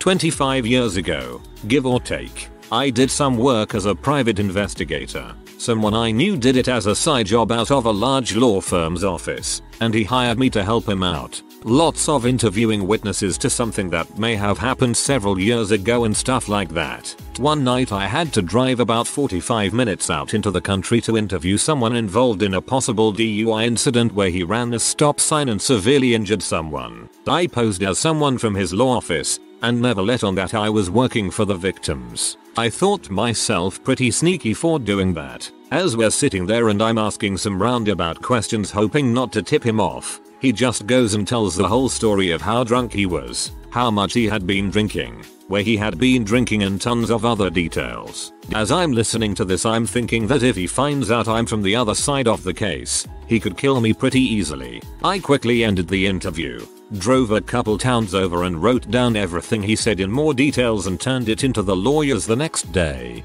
Tried to answer some questions below. This was late 1980s. I had zero training, was probably 20 years old, had no knowledge of anything law related, etc. I have no idea if what I learned was ever used, or even given to the attorneys. It could have been that the pie who I was helping out said what everyone here has said and just never told the law firm about it. I have no idea. After realizing how stupid it was of me to be out doing this, alone, with no one knowing where I was or what I was doing, and the fact that no one had given me any sort of training or guidance, I never went back to the office again and instead just focused on trying to build my freelance photography career.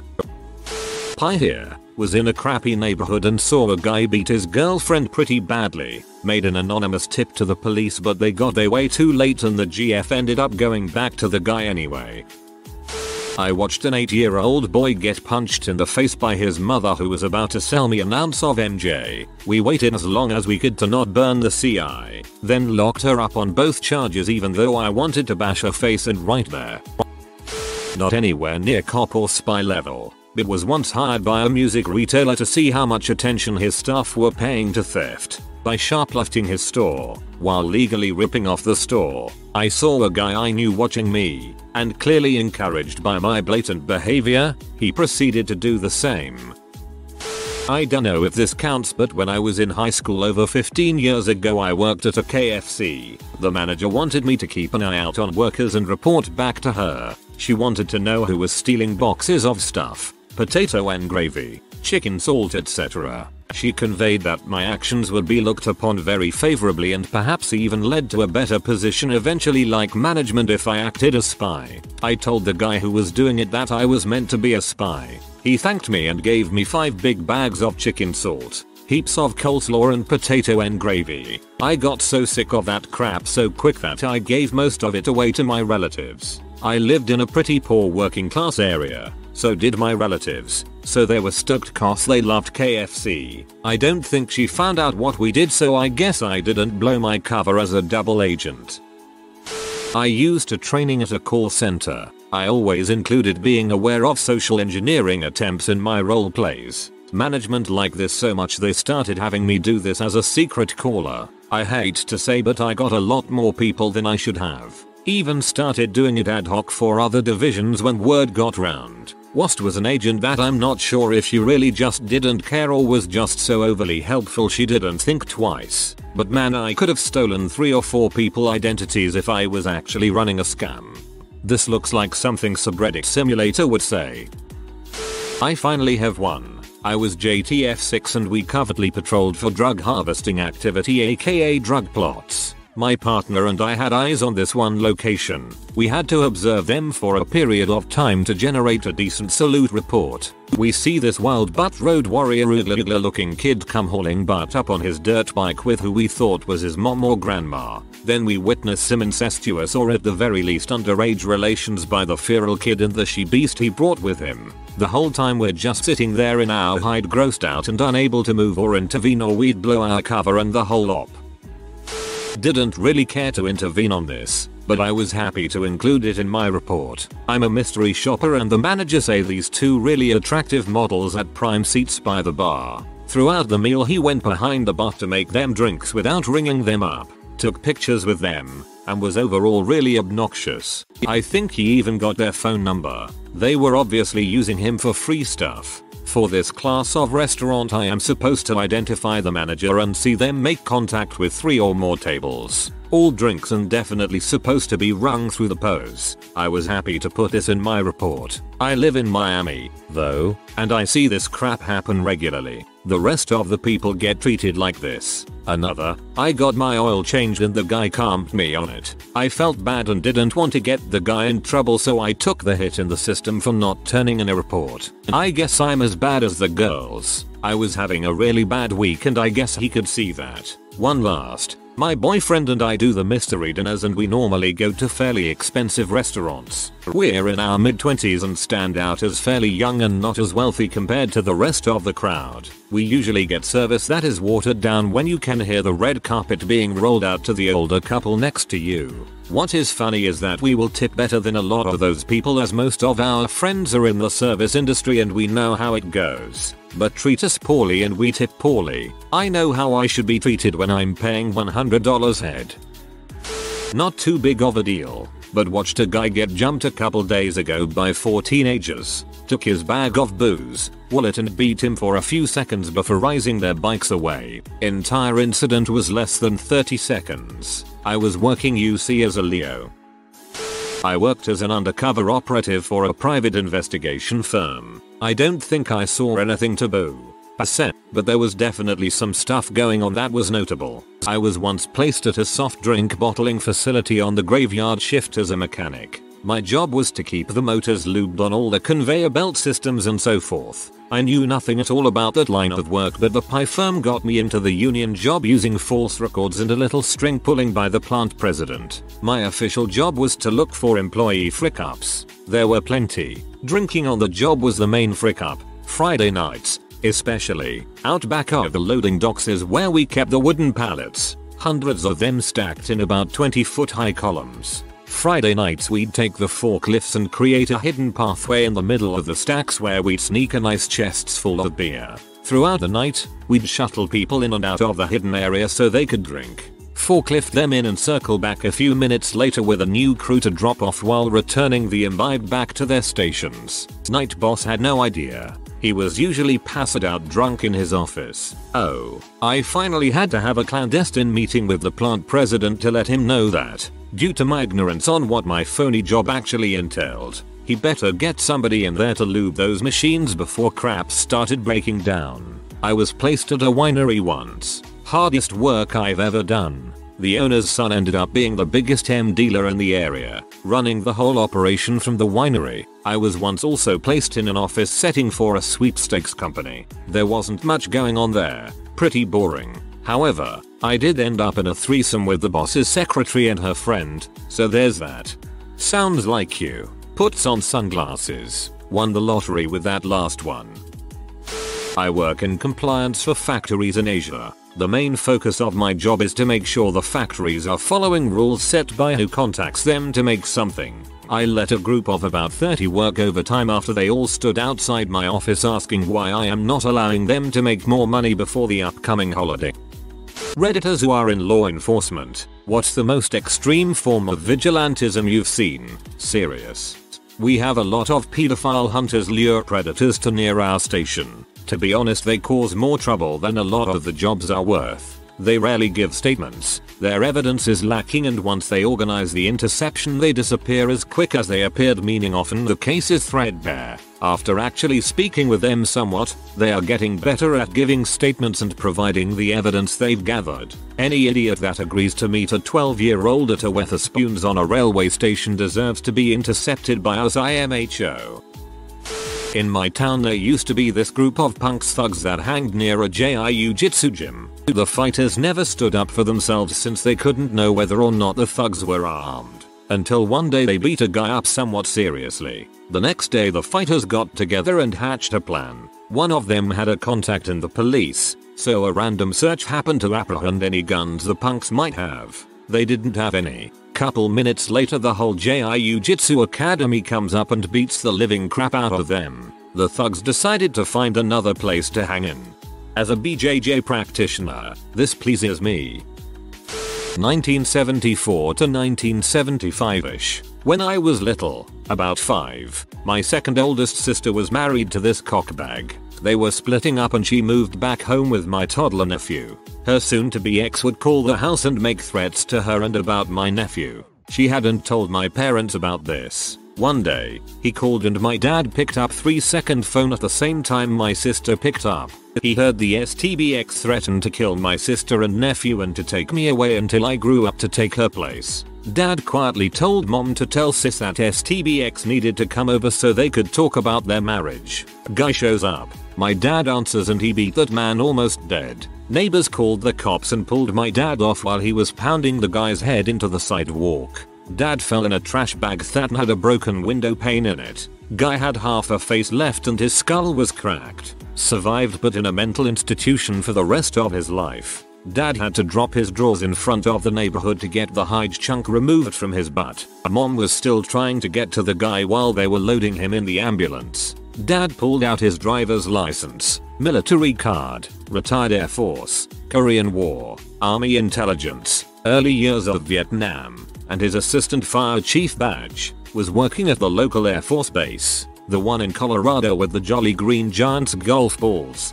Dad was not put in handcuffs but was taken into CTGE prosecutor. They looked at Dad's credentials, tried to pull his military file, couldn't. Not high enough security clearance. Listened to my dad's version of what happened, and had one of the detectives take my dad back home. He was gone for like 4 hours. That was his punishment. Well, that's in the scar on his butt. Your dad is into some deep military crap. Judge prosecutor knows better and believed your dad 100% at an instant rather than jumping through the judicial system hoopla and possibly tarnish his rep by being responsible for convicting an army veteran by doing what's arguably right. Kudos to the judge prosecutor, and especially your dad. My uncle is a cop and there is a guy in Philly who does what he calls freelance investigation. The problem is he is a bit of a crackpot, so he lost his actual job. He's given them great information such as a 50-page report connecting a drug dealer in Camden to a series of muggings in Kensington and some other parts of North Philly because the guy visited his mother and sister at their house every Friday to Saturday, which was when the muggings took place. But he crashed at a friend's in Camden Sunday to Thursday. He even included photos of the guy, including a 3 surveillance videos putting the guy within 2 blocks of 3 different muggings. This dude followed this guy off and on for like 7 months and led to an arrest and conviction and got a cash award. On the other hand, he also believes that a 60-some-year-old woman from Chinatown who died in the mid-2000s in a solved murder actually faked her own death and runs a drug ring, all because she had a drug conviction in the 70s for being caught with some dope outside a concert. His logic basically goes, she was shot in her face to hide her identity. She has a history of drug crimes. Look, this other Asian woman at the market looks like how she did but aged another 10 years. I followed this woman. She lives within 9 blocks of where she used to before she faked her death. Her husband is in on it because they both, picture of a totally different Asian woman than the first provided, went to IKEA on the same day and talked in Go make an arrest. Something that outrageous has to be true. I've made this comment before of a story my dad told me. My dad was chasing a guy down a highway that was backed up with traffic on foot. A guy with his family in the car dressed like they were on their way to church opened his car door just as the guy my dad was chasing was running by, knocking him to the ground. My dad, the guy he was handcuffing, and the guy who opened the door were all laughing at what had just occurred. That scene made me crack up. Even the guy running from the cop was like LOLFML. I'm a criminal defense attorney. Know a case where a widely known murderer threatened to kill his neighbors. The uncle of one of them heard, left straight from a funeral, walked up and shot him in the chest. Ended up being found not guilty too. Most gangster thing I've ever heard. CJ student and pursuing a career in corrections. When we were going over hospice in class, inmates dying, and get treated with care by others till you suffering, we learned about a man nicknamed PVT Jack. He served in World War II and received plenty of honors. His son got addicted to H and hung himself. Jack killed the drug dealer and was arrested for first-degree murder and sentenced to life. He was a POW in World War II and was experienced with being locked up for most of his life at this point when he was submitted to hospice. Just watching the man acting tough while dying in that bed being surrounded with pictures of family was awful. It makes you realize how the people in prison aren't all bad people. They just make mistakes. There was a documentary on it, which we watched and covered him several times as examples of not considering the people in prison as lesser than you for being there. A friend of mine told me about a case that his wife prosecuted. 70-year-old woman walks in on her 71-year-old husband who is blowing her grandson. His step-grandson. Kid is about 12 years old. She walks to another room in the house, gets a gun, and shoots her husband once. He survives the first shot and drags himself outside onto their porch. She shoots him again in the back, killing him. The jury deadlocks on the first 2 trials, resulting in mistrials. On the 3rd trial she is convicted of manslaughter and given 30 days in jail. I bet she had bigger balls than her husband.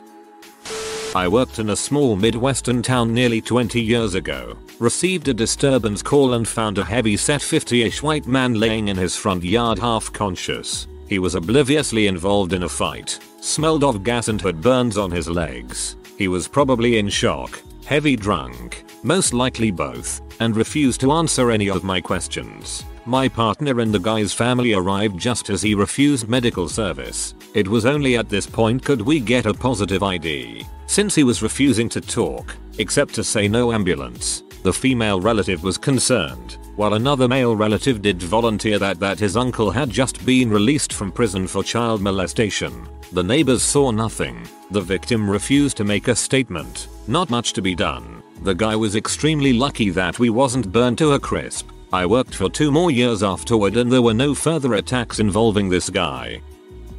Immigration law here. Lost count the number of times a cheating BFGF has been dobbed in by their ex. You always know those ones are good. Lots of detail and always manage to get the target as the info is very specific. Used to work in a people trafficking team. Targets were mostly the sex massage industry. Legal here. but workers are occasionally trafficked and often in the country unlawfully. Had one high-end brothel who played by the rules dob in on all the dodgy ones. Worked well for him as we were pushing business his way. We would still do compliance checks on him, but we never had an issue. Another memorable one. Had a family keeping an Indian girl as a slave housekeeper. We got her out of that crap and into a woman's refuge and get her a visa, settled in the country, etc. Later, during the court case, we find out that she had been raped by the father and adult son at the house. She wouldn't take it further out if shame and the public prosecutor wouldn't proceed as she wouldn't give evidence. About a year later, rescued girl's family come to visit her. Her dad sets fire to this family's house less than an hour after being in the country.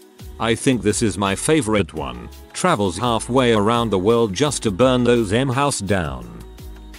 Shortly after my grandfather came home to small town western Kansas after World War II, a young girl was raped or murdered.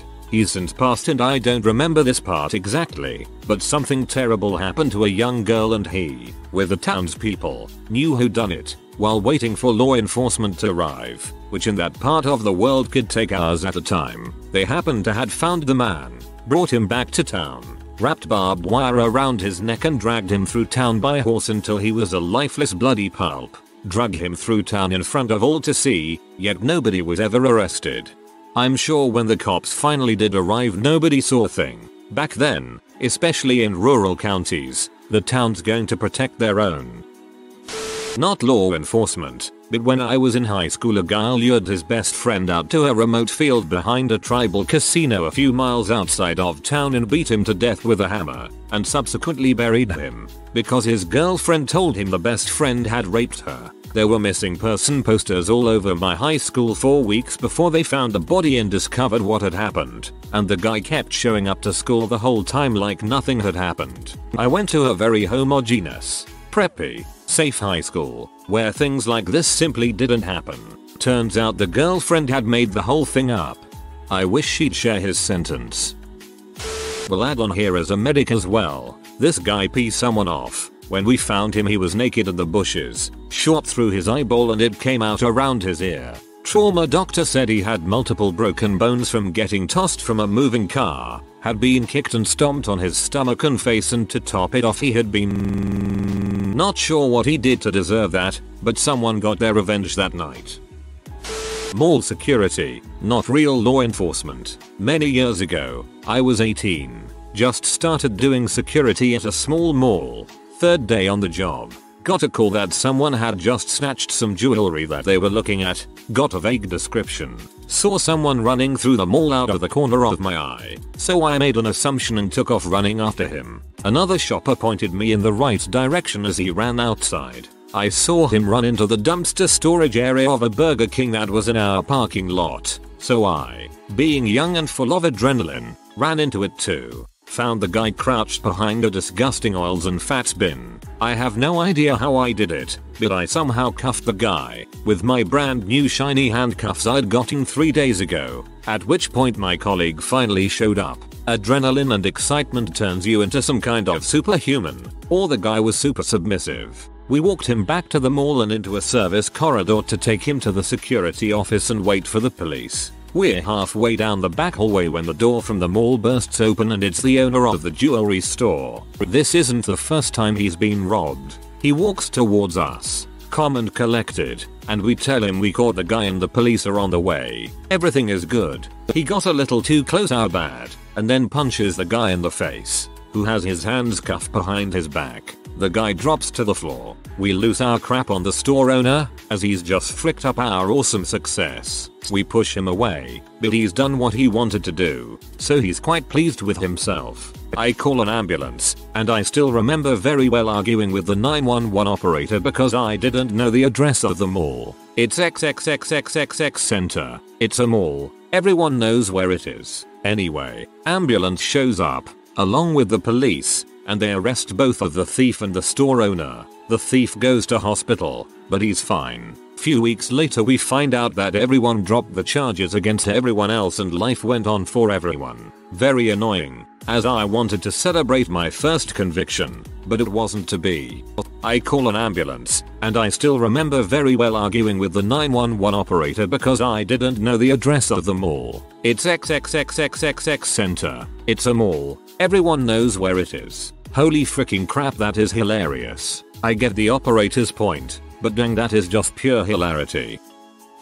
My great uncle, his home is being robbed and he lives in a small farming village at the time, and he lives with his elderly mother and sisters. He's 60, so he's the only man of the house. So some armed, knives not guns, burglars try to break in. So what does he do? He takes a bamboo stick with knives lashed on both ends, jumps out the ground floor window, and confronts about 4-7 young 20-30-year-olds all armed with knives. He puts enough of a show to scare off all 7 of them.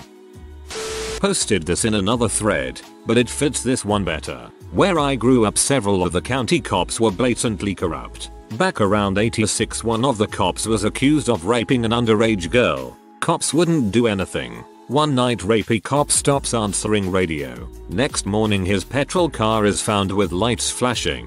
His uniform is freshly washed, ironed, and folded in the driver's seat. There is also this one family of old farm boys you don't pee off who just happened to have a hog farm on the same road they found the car on. The official story is he resigned and left town, but his brother hasn't heard from him since. Hogs will eat human bodies. Betting the evidence was pooped out by a pig. A civilian here, but here's a little wartime story from Sarajevo. When the Serbs started shelling the city, nobody was spared but a few informants and infiltrators. A while later some of these informants started being brutally killed and or had their true identities revealed by just one guy. Anyways, our wartime government didn't think killing civilians was a good idea, so they went out and hunted down this vigilante. All because we wanted to show that we were the good guys. I had a DUI defense attorney, along with several others, box in a DUI driver and force him to pull to the shoulder. The DUI defense attorney then took the guy's keys and waited for me to get there. I jokingly asked the vigilante attorney if he was planning on representing the DUI driver and he responded, "Heck no." The driver later blew .360 on the breath test, which is over 4 times the legal limit. Goddamn. A .36 is like alcoholic territory. I blew a .24 on my buddies at a party and I was beyond fricked. My other friend's dad was an alcoholic for 40 years and got pulled over at around .30. Said he felt sober and had no problem walking, just stank of vodka. A week ago in my city, 2 guys broke into a house demanding money. They stabbed 3 of the residents, but then both burglars were stabbed to death by the homeowner. Was a prosecutor in a somewhat rural county. This county had an area of town that was known for violent crime and that being said, a lot of residents had lived there for a long time. They weren't overly thrilled with how the area had developed, but were generally the kind of people who were hesitant to call law enforcement. These people started a kind of city council that would meet regularly to discuss the happenings in the area and to determine appropriate responses. Sometimes they would send bruisers in to beat the crap out of someone who did something bad. This was all done hush hush without law enforcement involvement. Some officers knew a little bit about it, but it was just kinda swept under the rug as an understanding in the area. I was in a grocery store getting some lunch when I heard my partner on the radio responding to a pretty bad domestic call and asked for backup. I took off running out the store, racing to my car. A kid who works at the store is all about wanting to be a cop one day and decided he wanted to come too, so he raced out to his car to follow me there. I didn't realize it until I got to the house and he ran past me trying to get into the house. He doesn't talk to me anymore after the unholy butt chewing I gave him. He's a great kid, but he fricked up bad that day. I've seen outsiders beaten to a pulp in Washington Heights, NYC, for transgressions against neighborhood stores or establishments. For example, a shoplifter who stole a few hats from the hat store and got into a tussle with the African guy who worked there. The entire neighborhood beat him up and all that remained was a bloodied perp and several axe handles scattered about the ground. No witnesses. TLC drivers also used to call for help in that neighborhood when one of them was victimized. You'd see a bunch of town cars converge on the spot to mete out justice on the would-be offender. Soldier, so not a cop but definitely did coin, was traveling with a high-ranking officer to do talks with each person in charge of bases around Baghdad. One day we go to a base I think was called Dragon something. They tell us about how they stopped getting mortar attacks. That base was set up in one of the power plants around Baghdad. They keep getting mortar every couple of nights for the first few months they are there. Guy in charge finally gets out to the local townspeople around the base and tells them if we get mortared again I'm trying off the power for 3 days. Gets mortared that night. He had the workers turn off the power. People come to the gate the next day asking why the power is off, being for it to be turned back on. Gate guards tell them it won't come on for X amount of days because someone shot mortared at the base. They turn the power back on. Get mortared a few days later. Guy turns the power back off. People come back asking, complaining. This time the guys at the gate tell them it will be off for a week because they keep getting mortared. 2 days later people come to the gate and say we got the guy who was mortaring your base. Come and we will show you. So they go out and about half a mile away they got a guy hung by his neck from a light pole, dead. It had been 2 months since their last mortar attack when we visited. Guy that robbed a nearby store was beaten senseless by the community and held for cops. He was beaten so bad I think they arrested the guys holding him down as well. Not in law enforcement, just related to the question. In my country here is a very famous case of this. A 13-year-old girl was raped by a 60-something-year-old in 1998 or something like that. Don't know if he was on jail or what, but in 2005 he ran into the mother of the girl in the street and he taunted her with things like, how is your daughter, want to come have dinner? So she saw as he entered a bar, went get gasoline in a gas station, went to the bar, doused him and lit a match. He died some days later. I'm just telling it from memory so some details might not be exact. This was in 2005 after all. I was molested in prison. I simply waited until I knew he was doing drugs again and called his PO so he could drop dirty and be sent back. Sorry you had to go through that. Glad you found a creative way to handle it. Not law enforcement. Surgeon neuropsychologist worked with a patient who suffered from a mass shooting from a man who was mentally unstable. The mentally unstable man thought the young men were trying to rob him by fire. He shot them. One patient was a drug dealer. Even though the sick man was arrested within 30 minutes of the shooting and it was clear he was sick, he got out of jail 28 days before this shooting for killing a woman who tried to steal his soul. He was cornered in jail and lit on fire by the drug dealer's mates. He died because of his injuries. I treated both. I have a real problem with vigilantism. Recently, a friend of mine was killed in a hit and run. He was only 21. In the immediate aftermath of his death, the usual rumor mill began. Who did it? A day later, a friend of mine began to post photos of a person whom was suspected of being the driver. Photos containing him holding a beer. Specifically, the implication being that he was a drunk who killed our friend. I called her on it. She got mad at me. She was potentially compromising an active investigation and compromising justice being served in the correct for death of our mutual friend. Posting photos of an unofficially declared suspect of a crime is not only possibly slander, it's damaging to the active investigation. She was determined to be a vigilante that caught him. I get the anger and the frustration. But you can't just go and exact your own justice without due process. There's a reason it exists. Not exactly law enforcement, but my great uncle was off in the Pacific Theater and a group of guys accosted his girlfriend. When he came home he beat one of them to death. I actually have a story. This was in Pakistan in my village some 40 years ago. There was some dude who would go around sneaking into people's houses to mess with the girls in the house. I'm not sure if he was a rapist or not because in our culture we try not to mention things like that, but I'm pretty sure he was. One of the dads caught him on his roof and threw an axe at him and killed him. We were sat in a local car park in my mate's car. We noticed another mate's van during the conversation. But suddenly there's a loud smash as some guy breaks the window of the van, reaches in and takes off with a backpack. We gave chase. This dude is running flat out down the middle of the road. My mate driving speeds past him at about 45. My other mate in the passenger seat decides to open his door and clobber the guy. There is an almighty bang and this guy catapults like a gymnast tumbler, end over end, straight through a house garden fence and smashes the front window. He staggers out bleeding from loads of grazes and cuts and starts crying like a baby. I was like, crap, that was a bit over the top. My mate grabbed the bag and kicked him back on the floor. He wasn't that badly injured, but crap, we sped off and told my other mate he had dropped the bag in the car park. It turns out later he knew the guy, a local Sikh and had helped him out with work, using the van, and he knew there was expensive tools in the backpack. Never reported it to the police and never had any comeback from it. The house was rented to students, we heard, and they just got the landlord to fix the fence and window.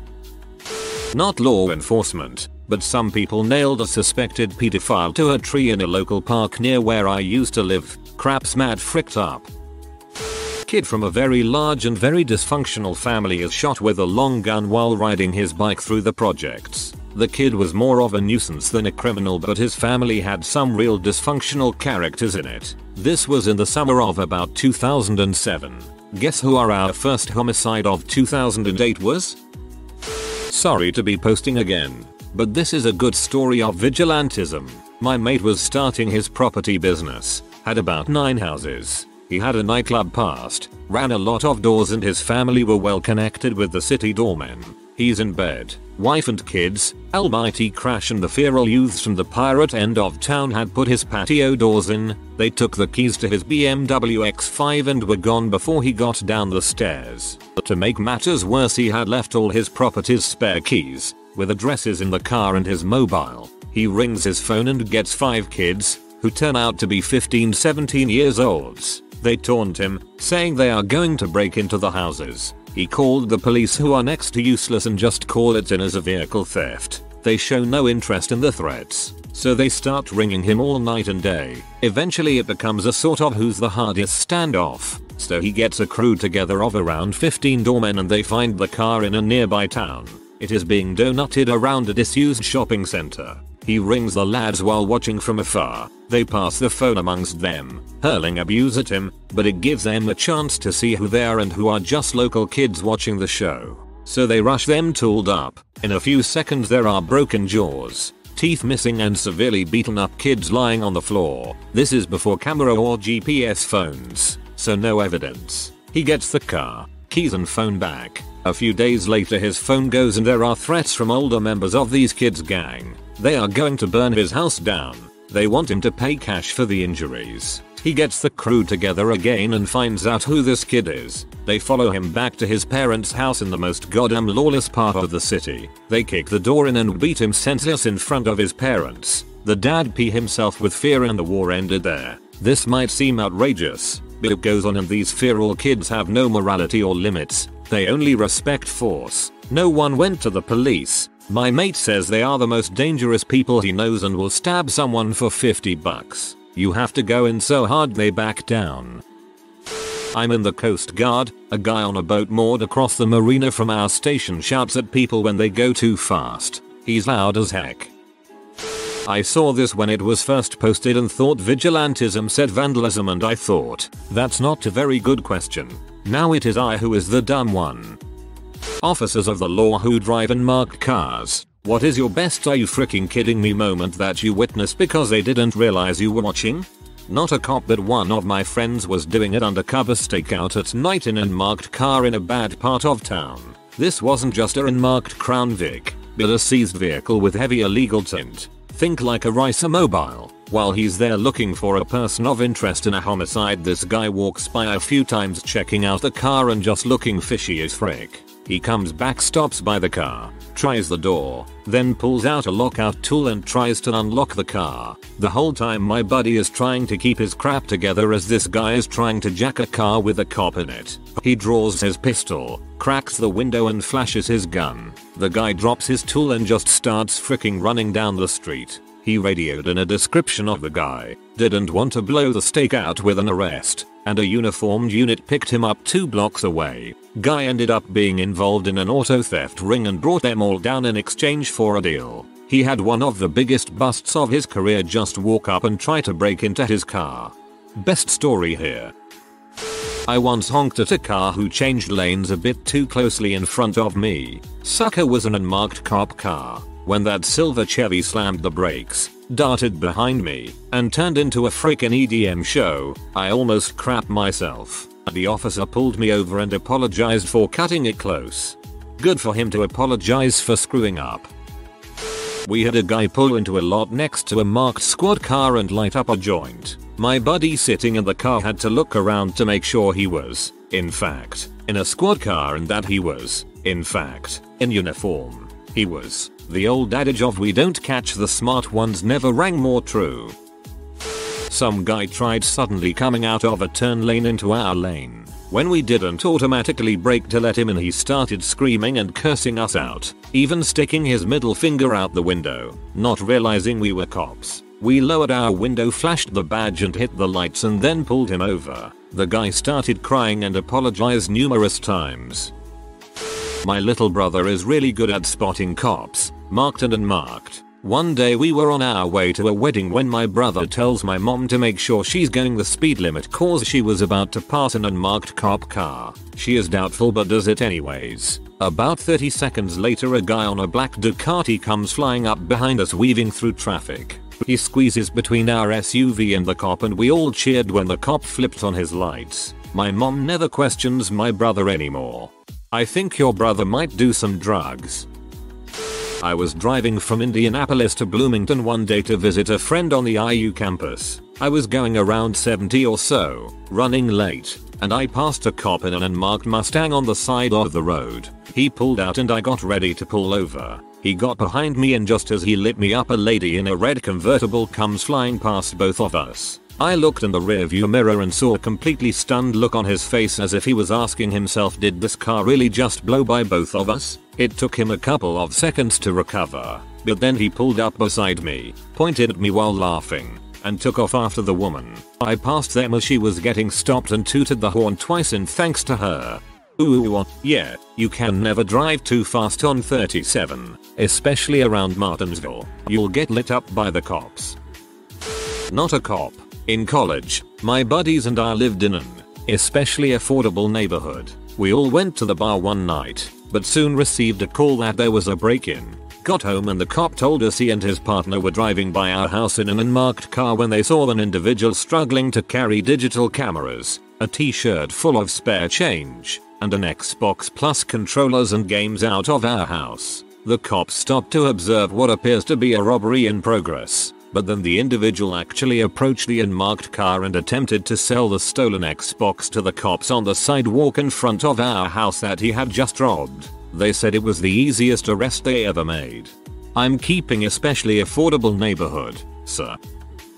I had a client that tried to race a blacked out Charger when they first came out in his WRX. He was winning too, at least until the trooper turned on the lights in his grill. Had managed to get to 108 miles per hour from the line.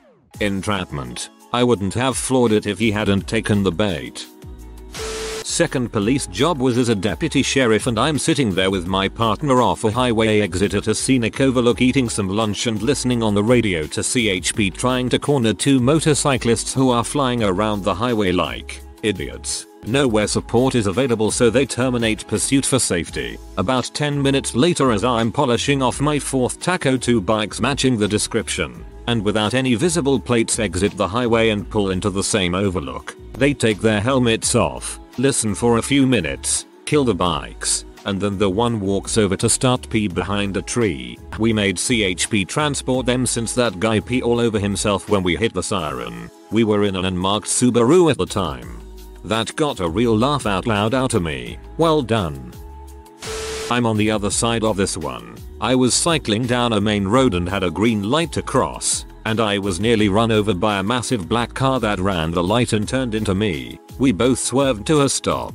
I immediately turned around and started screaming at the guy, "You freaking ETC. You nearly killed me, look where you're freaking going next time." The car was in marked police. The passenger side window rolled down and there was a guy in a baseball cap and a bulletproof vest sitting there holding a rifle. I kept shouting abuse at him until I realized he just apologized for nearly running me over and kept on driving.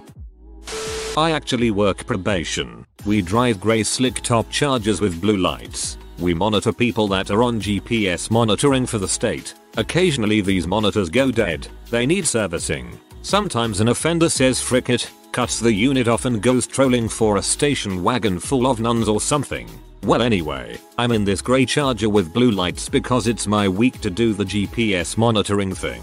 In my state, probation officers have the same arrest powers as state troopers, DNR officers or normal police, only we have statewide jurisdiction.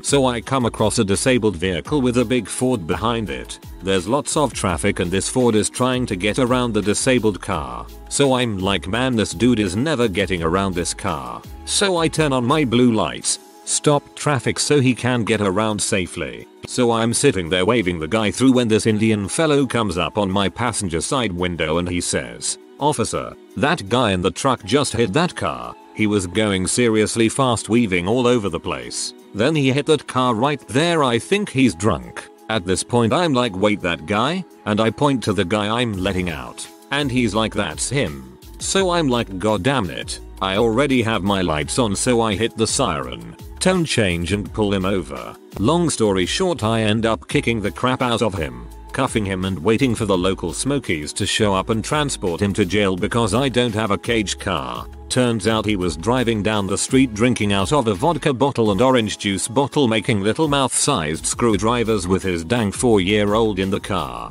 The upshot for the little 4-year-old was that one of the responding officers that showed up had a thick Liverpool accent. The little girl legit thought that she was speaking to the cop Mary Poppins. Super cute.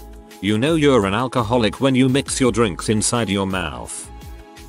I'm a cop, in training, but wasn't in an unmarked car. Person was playing on their phone in the middle of traffic and didn't realize what kind of car was beside him. He looks up to me, sees me, and just gives me the finger, apparently for looking at him. Only then does he notice my uniform, or perhaps the big white policery on the side of the car. My instructor didn't believe it until I assured him I wasn't making it up. That guy ended up admitting it to my instructor. Probably the most expensive finger he ever gave someone, and the most expensive round of whatever they were playing on the phone.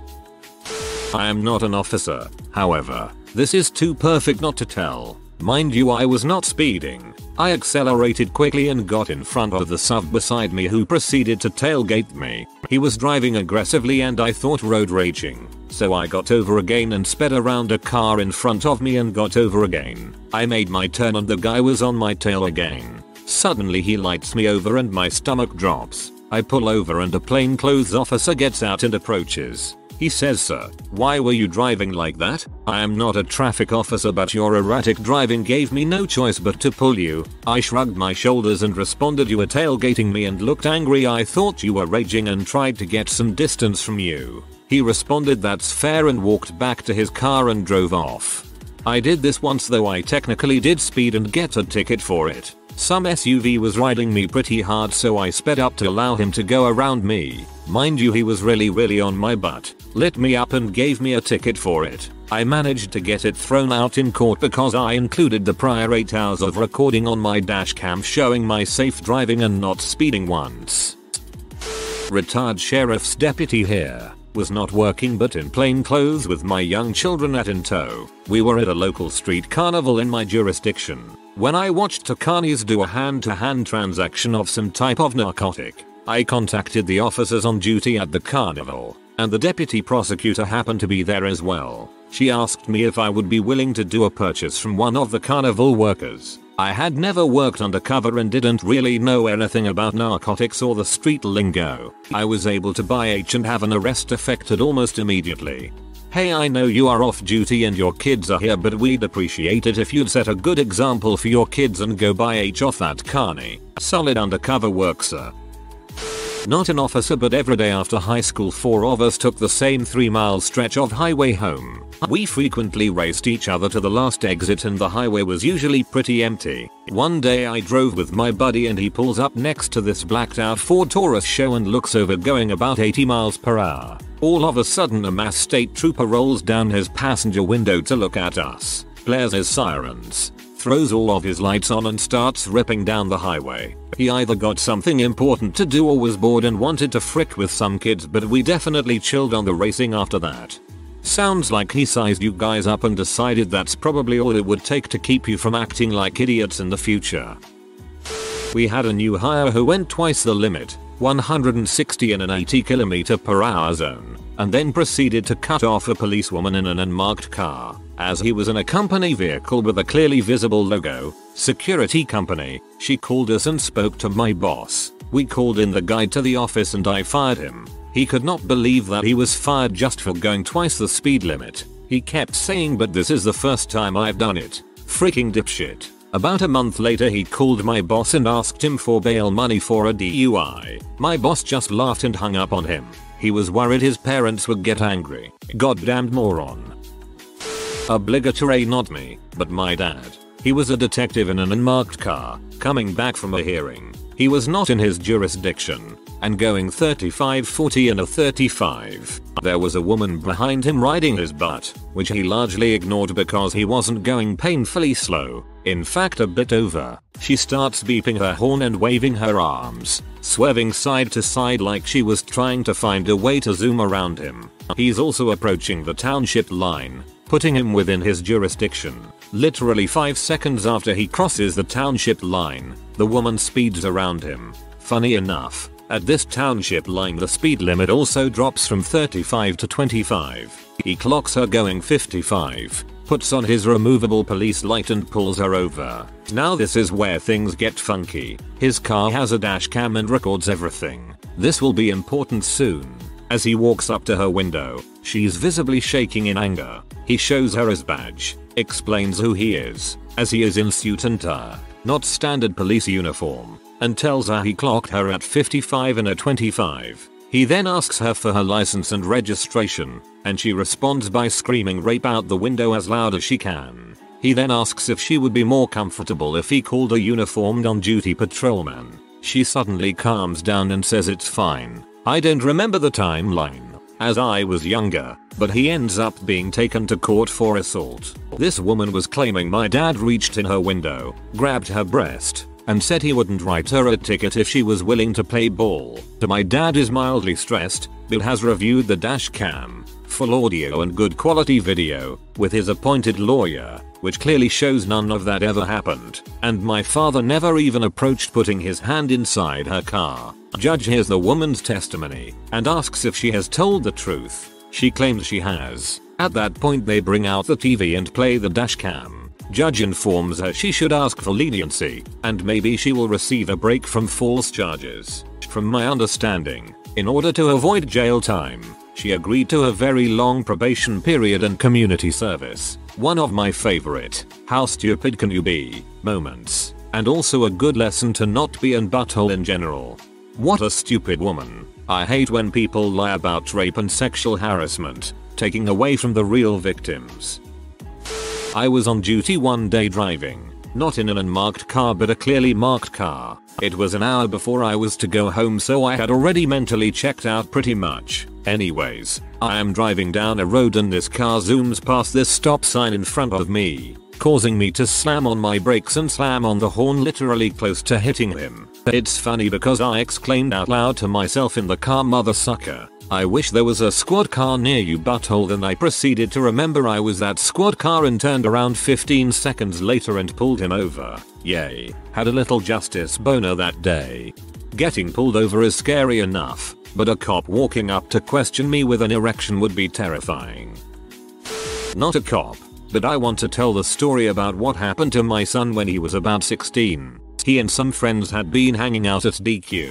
They were leaving DQ in his friend's car to go to one of their houses. They had encountered some other teenagers who were taunting them and generally being buttholes. My son was in the back seat of the car and two of his friends were up front. A dark colored sedan pulled up next to them at a stoplight. Kid driving says to front seat passenger, "It's those buttholes again. Do something." Front seat passenger grabs a shoe and chucks it at the car's windshield. Well, guess who was actually driving that car? LOL. I got a friendly call from the PD to come pick up my kid, along with an assurance that he hadn't done anything wrong but had really stupid friends. The cop made some kind of quip as I was picking him up about Grand Theft Auto Skinny Jeans Edition. The cop made some kind of quip as I was picking him up about Grand Theft Auto Skinny Jeans Edition.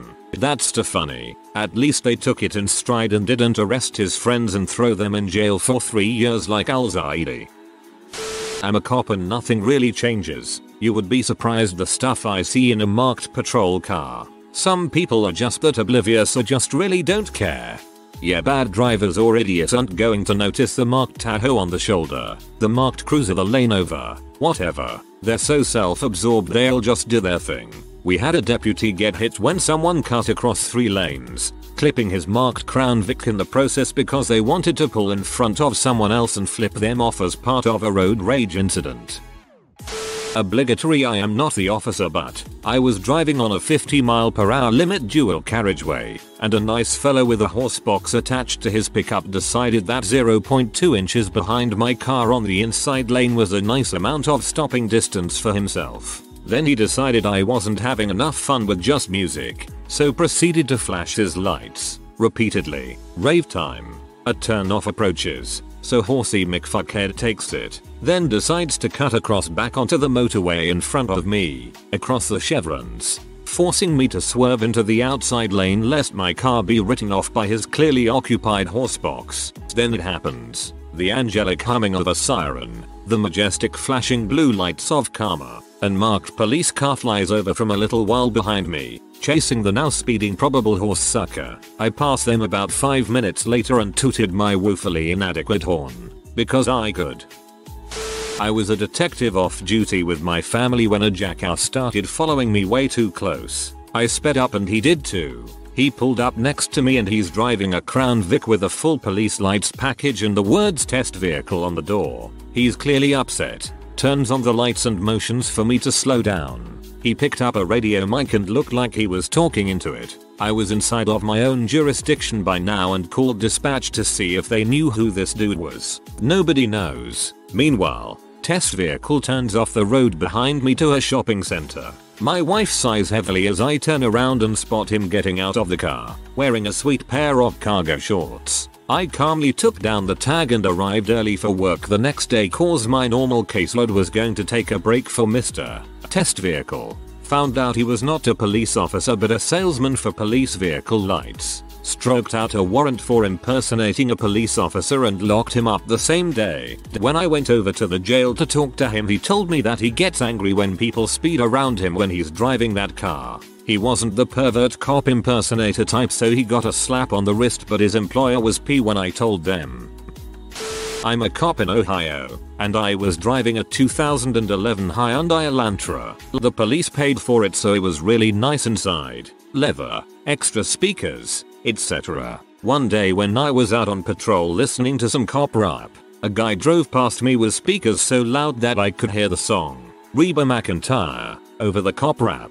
So I blooped him with the siren and pulled him over. I walk up to the car and ask him what he's doing, and the tinted window rolled down, and it was Reba McEntire. I was completely stunned, and I said I'm sorry, but a ticket's a ticket. She grinned sheepishly and said that's fine. You're just doing your job. It was one of the highlights of my career before I retired. Family member's story. A detective who drives an unmarked car, a shitbox actually to really blend. Has seen deals, crimes in progress, but this stands out best. My cousin is a lousy driver by nature. One particular night he was being tailgated, high-beamed, etc. by an unhappy motorist behind him. He pulled into a gas station to let bin pass, but the unsuspecting jerk followed him. You got a freaking problem, buddy, he yelled to my cousin in a thick accent. My cousin gets out in the punk look and nervous while the detective replies nope, but it looks like you do now, and flars his badge. Arrest for driving a car with revoked registration, driven without a license, possession of drug paraphernalia, along with citations for his actions before the confrontation. Just let it go when driving. Always baffles me that when you are already driving without a valid license and drugs in your car, that you would go out and behave like a moron too. Not an officer, but the idiot in the story. I was 17 and thought using a pigeon fast car you follow behind in the hopes they get a speeding ticket and not you on the highway was smart. So I followed this charger in the fast lane going well over the limit. Followed him for a good 20 minutes before he quickly went in the right lane, slowed down and pulled behind me. Then he turned on his sirens. I was following an unmarked police car. The pigeon strategy doesn't even make any sense. If you're behind them, you're easier to pull over. Okay, I am not a cop. The car was not marked. That's why this is so. Are you freaking kidding me? Scene. Bridge over the interstate. Left lane enters the interstate. Middle and right lane go on down the road. Cop sitting in right lane with lights on as he sometimes does. Nearly the entire bridge is solid white line for that left turn lane to prevent people trying to cut in at the last moment. For people who don't realize and have missed the turn, there is a very easy U-turn area right past the bridge. Some prick, who I would have sworn was blind if not for the fact he was driving a car, was at the end of that long wait for the left turn. He shoots into the middle lane, cutting me off, drives the length of the bridge, and pulls up to the light in the middle lane and stops, puts on his left turn signal. I am stuck behind him as he waits for the entire light. No one is letting this dumb frick in. This isn't that kind of city, and he clearly just didn't want to wait his turn, not to mention the whole solid white line and easy U-turn area after the light. He could have just gone past the light and pulled a U-turn. There is a designated space for it, but no sorry Bob, not good enough for him. So I am sitting there, having waited the entire length of the green light for this prick. Oh, and the reason the line wasn't moving is the left arrow had gone red 20 seconds before he pulled his cockbaggery, looking between the now yellow light and the cop who is staring at this guy. The light turns red. The guy then proceeds to very slowly pull out and turn left from the middle lane going through the red light. The look of utter incredulity on the cop's face as he turned on the siren and immediately pulled him over will be with me forever. Still PT made me miss the light though. The justice boner was worth it though.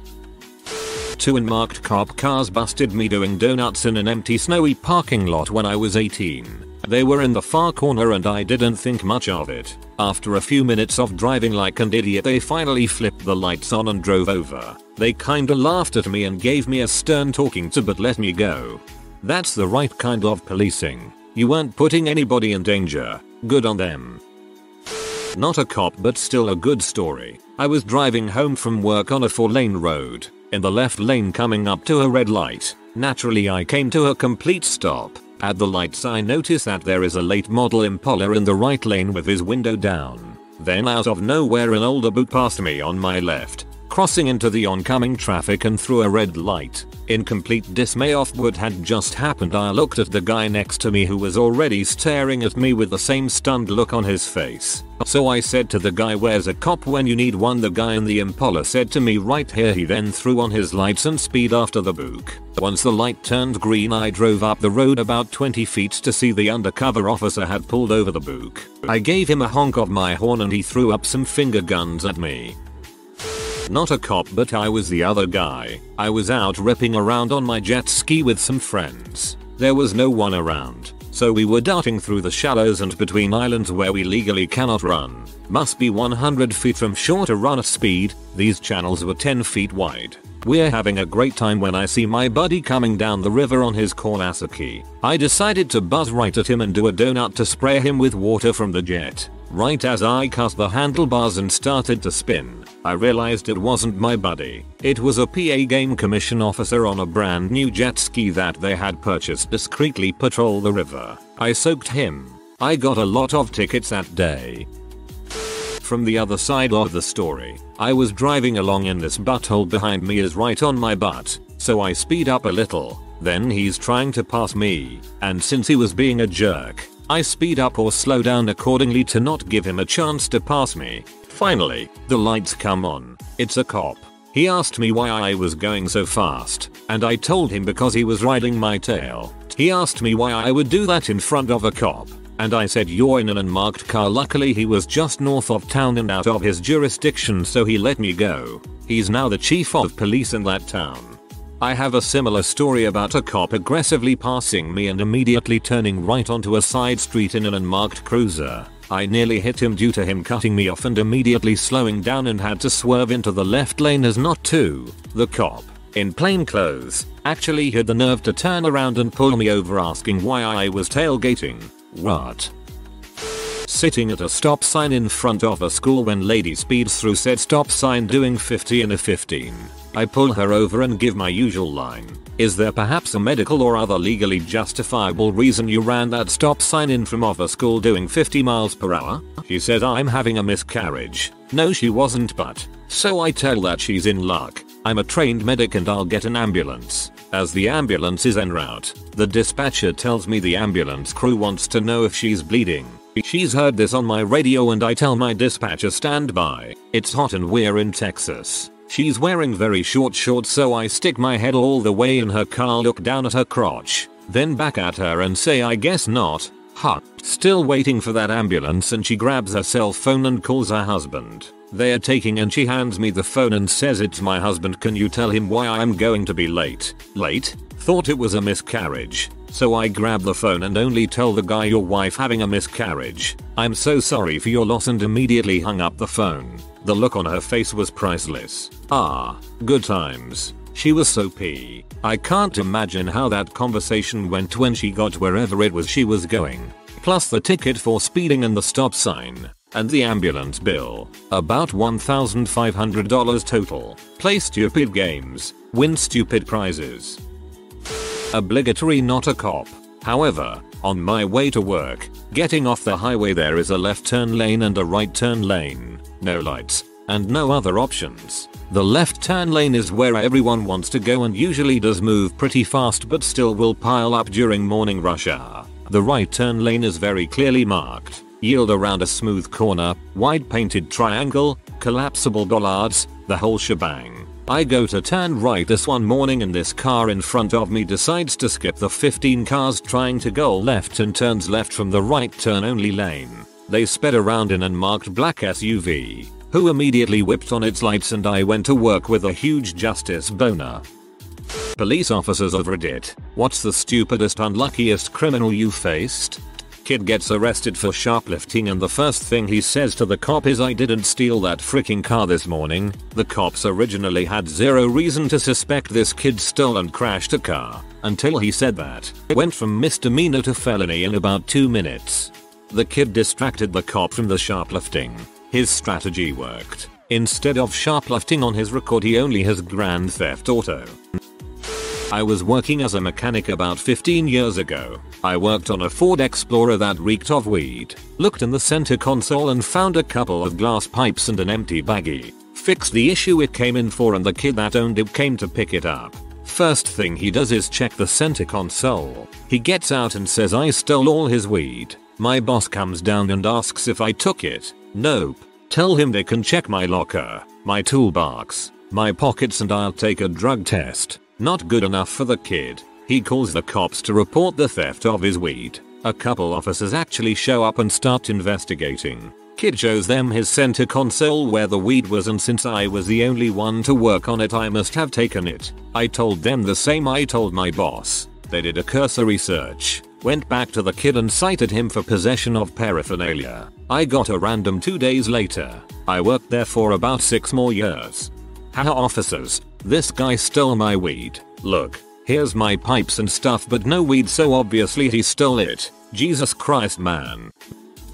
A 911 call from some little kids playing on the phone. The father was asleep and they kept trying to wake him up when the 911 operator asked to speak to an adult. He kept yelling, no, leave me alone now, we have to send someone since we can't verify there's no emergency. Upon arrival, officers ask for it and the mother has a warrant. One of my co-workers was a passenger in a car. The car got pulled over for some reason. The driver had a suspended license. The cop asked my co-worker if he had a license to drive the car. Sure did. Handed the cop his license. Oops, he had a warrant for failure to appear. Not a cop. Heard a great story from one though. Officer pulled a girl going 15 plus over the speed limit on the highway. After she got her ticket and was free to go, the girl tore off, speeding again, and got pulled by another officer a few miles later. Somehow she still didn't learn her lesson. The third officer to pull her that day arrived at her window nearly crying with laughter, saying, "You do know we have radios, right?" That is amazing. I kinda want to know what they were thinking. Working in a prison, I met a complete idiot who was in for arson and attempted murder. This guy was gay and had been living with his new boyfriend. He also had some mental issues and smoked a lot of weed, which would make him paranoid. He became convinced that his boyfriend was having an affair with a guy who lived in the apartment across the hall. And one day he was home alone and thought he could hear them having a conversation in there. He broke in and found that the guy had just left the TV on. but because he was already in, he thought he'd trash the guy's apartment anyway. He made a mess of the place, then turned the gas on, lined up a bunch of gas canisters and lit a small fire in the dining room. The fire alarms went off. The building was evacuated and the guy went outside with everyone else to wait for the firefighters to turn up. He tried to light a cigarette but realized that he had left his lighter back upstairs, so he went back inside to get it. He made it to his floor just as the apartment exploded and one of the gas canisters he'd left in there flew through the door and hit him in the head. Luckily he'd done a crappy job of trying to cause an explosion. Most of the damage was to his own apartment through a shared wall and the only person he'd managed to injure was himself. His boyfriend was at work and the guy across the hall wasn't even gay. That sounds like a Lifetime movie villain. Jesus. Or like Home Alone. I'm not a cop, but I recently went to a sheriff training center to take the test to become one. One of the other candidates thought it was a good idea to bring nunchucks. He decided to whip them out and show them off to some deputies who were posted outside the center. He was arrested. One cop walked in and said, "If you think it's a good idea to bring illegal weapons to the cop test, then you may as well not even be here today." I learned nunchucks are illegal in car. That day. Guns legal, nunchucks illegal. America's a strange place. Military police here. I was on patrol by myself working a night shift. I get a call on the radio to head to my squadron to pick up a person that would be riding along with me. As I arrive, I noticed that it was the base commander. He wanted to ride along on patrol and get first-hand look at what his enlisted cops had to deal with on a Saturday night in base housing. This sort of thing never happens. You'll have better odds winning the lottery without playing than for the dang base commander to come out and do this sort of thing. So I pulled up to one of the more famous intersections in the housing area for people running the stop sign. We're sitting in the car and making small talk when he spots a car that didn't make a complete stop. He tells me to stop him and find out what their deal is. He approaches the car with me and we begin to talk to the driver. Instantly I smell alcohol emitting from his breath. I begin to say to myself that this guy is the unluckiest man in the military right now to get pulled over by the base commander while driving drunk. After conducting the standardized field sobriety tests on him and seeing how bad he did on them, he begins to break down emotionally. The base commander gets on the phone with this guy's squadron commander to include everyone in his chain of command and have them meet with him in his office in about 30 minutes. I'm putting the cuffs on this guy with another patrol as my backup when the suspect turns to us and tells us that he was set to retire the following month after 24 years of service. Now I don't know the outcome of this guy's situation, but I can definitely say it wasn't good. Not trying to sound mean, but after 24 years of service he should have known better than to frick around right before he retires.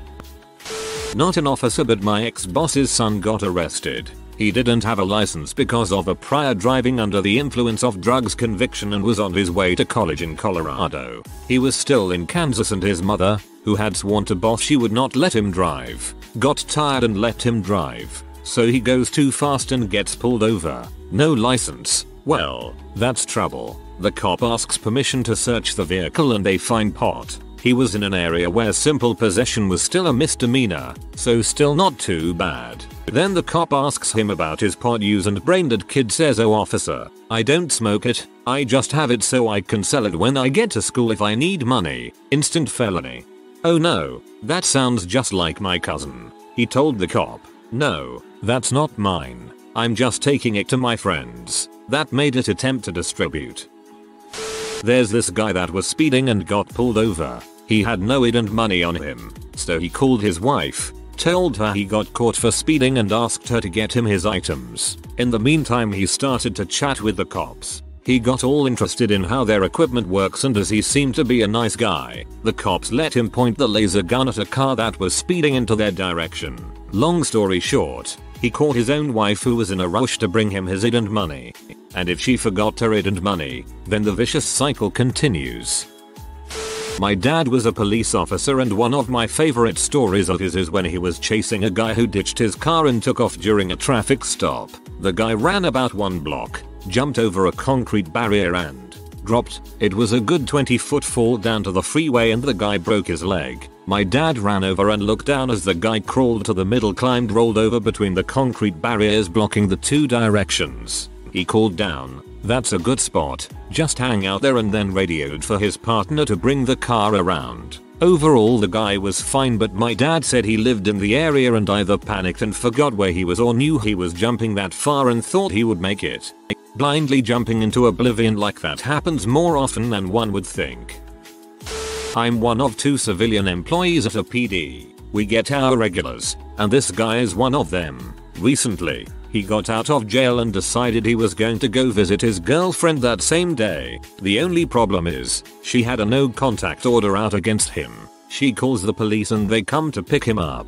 He also had some other illegal things on him, so he got taken straight back to jail. He'd only been out for a few hours. But wait, there's more. So, his girlfriend has a no contact order against him, which isn't like a restraining order where you can't go within a certain distance of them. It's literally no contacting them. Well, this smart guy decides he really wants to talk to his girlfriend, so he called her from jail 3 times. She called the police again and they went back to the jail and added more charges. Violation of a protective order X4. He was smart enough to violate a protective order while he was in jail.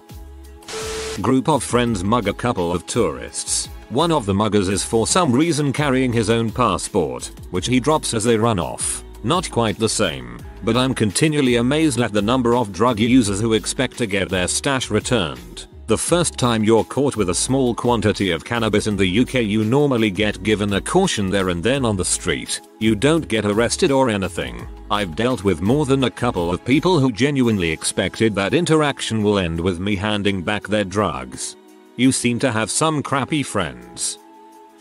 My family is good friends with the local sheriff. He's told me a story where an officer pulled over a man who was quite obviously under the influence. When he went to the car to talk to the man, he noticed him making a stabbing motion towards his leg. The man had stabbed himself with a screwdriver and tried to say he'd been stabbed at a bar and was heading out of town, in the direction where the next hospital or clinic was about 45 minutes away, and that's why his driving was wonky. If he'd been caught with another DUI, he'd have lost his license. He ended up losing his license anyways, and had a lot of hospital bills to pay.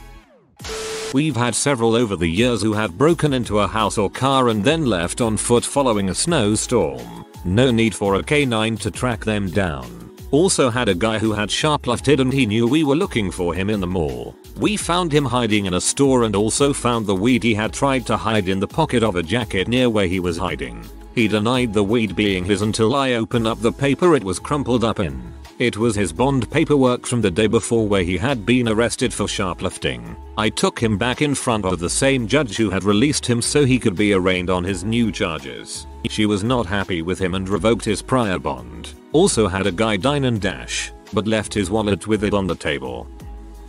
Not a cop, but know several because of a convenience store job I held where cops came frequently for free coffee and soda. It's related. We were really desperate for third shifters to the point where my boss hired a friend of my coworker. Kid was a complete freaking moron. Had a face tattoo, was small and he was told to keep it covered with makeup, which, to his credit, he did. Had to have concepts explained to him multiple times, could barely count change so we had to put him in the back doing stocking. One day, I get called in because he had apparently been arrested. He had apparently offered to sell drugs to another customer in the store, in full view of one of the 4 police officers that were in the store that day. They searched his car and found a mess of pills and pot. According to one of the cops, he claimed that he didn't know that they were in there since it was his mother's car, so they searched her house and found more. Both were arrested.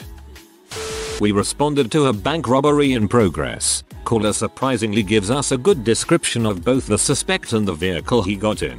Luckily I was only a couple blocks away. I pull on scene and holy crap, matching car is still right out front. I pull and draw down on the suspect. Backup gets there and we get him into custody, no issues. After speaking with the suspect, he was still sitting there because his car wouldn't start and he was sitting there cranking the key trying to get it to start. TLDR, when you rob a bank, leave your car running. Then we could have a funny story about a bank robber getting his car stolen while doing the robbery. Not an officer, but my roommate in college was trying to steal a street sign with a couple other guys. A cop car rolled up with its lights on and they all fled in different directions. Roommate ran a block away through backyards and hid in an open garage. He thought he was free, but a cop on foot found him almost immediately. It had snowed hard earlier that night and he just followed the tracks right to the garage. Guy tried to steal a frozen chicken by putting it under his hat. Cooled his head too much and he had a blackout before he could leave the store. I heard a good story once that took place in my hometown. From the halcyon days when light up sneakers were not just for kids. A gentleman with such footwear decided it would be wise to flee on foot from a traffic stop into the pitch dark woods.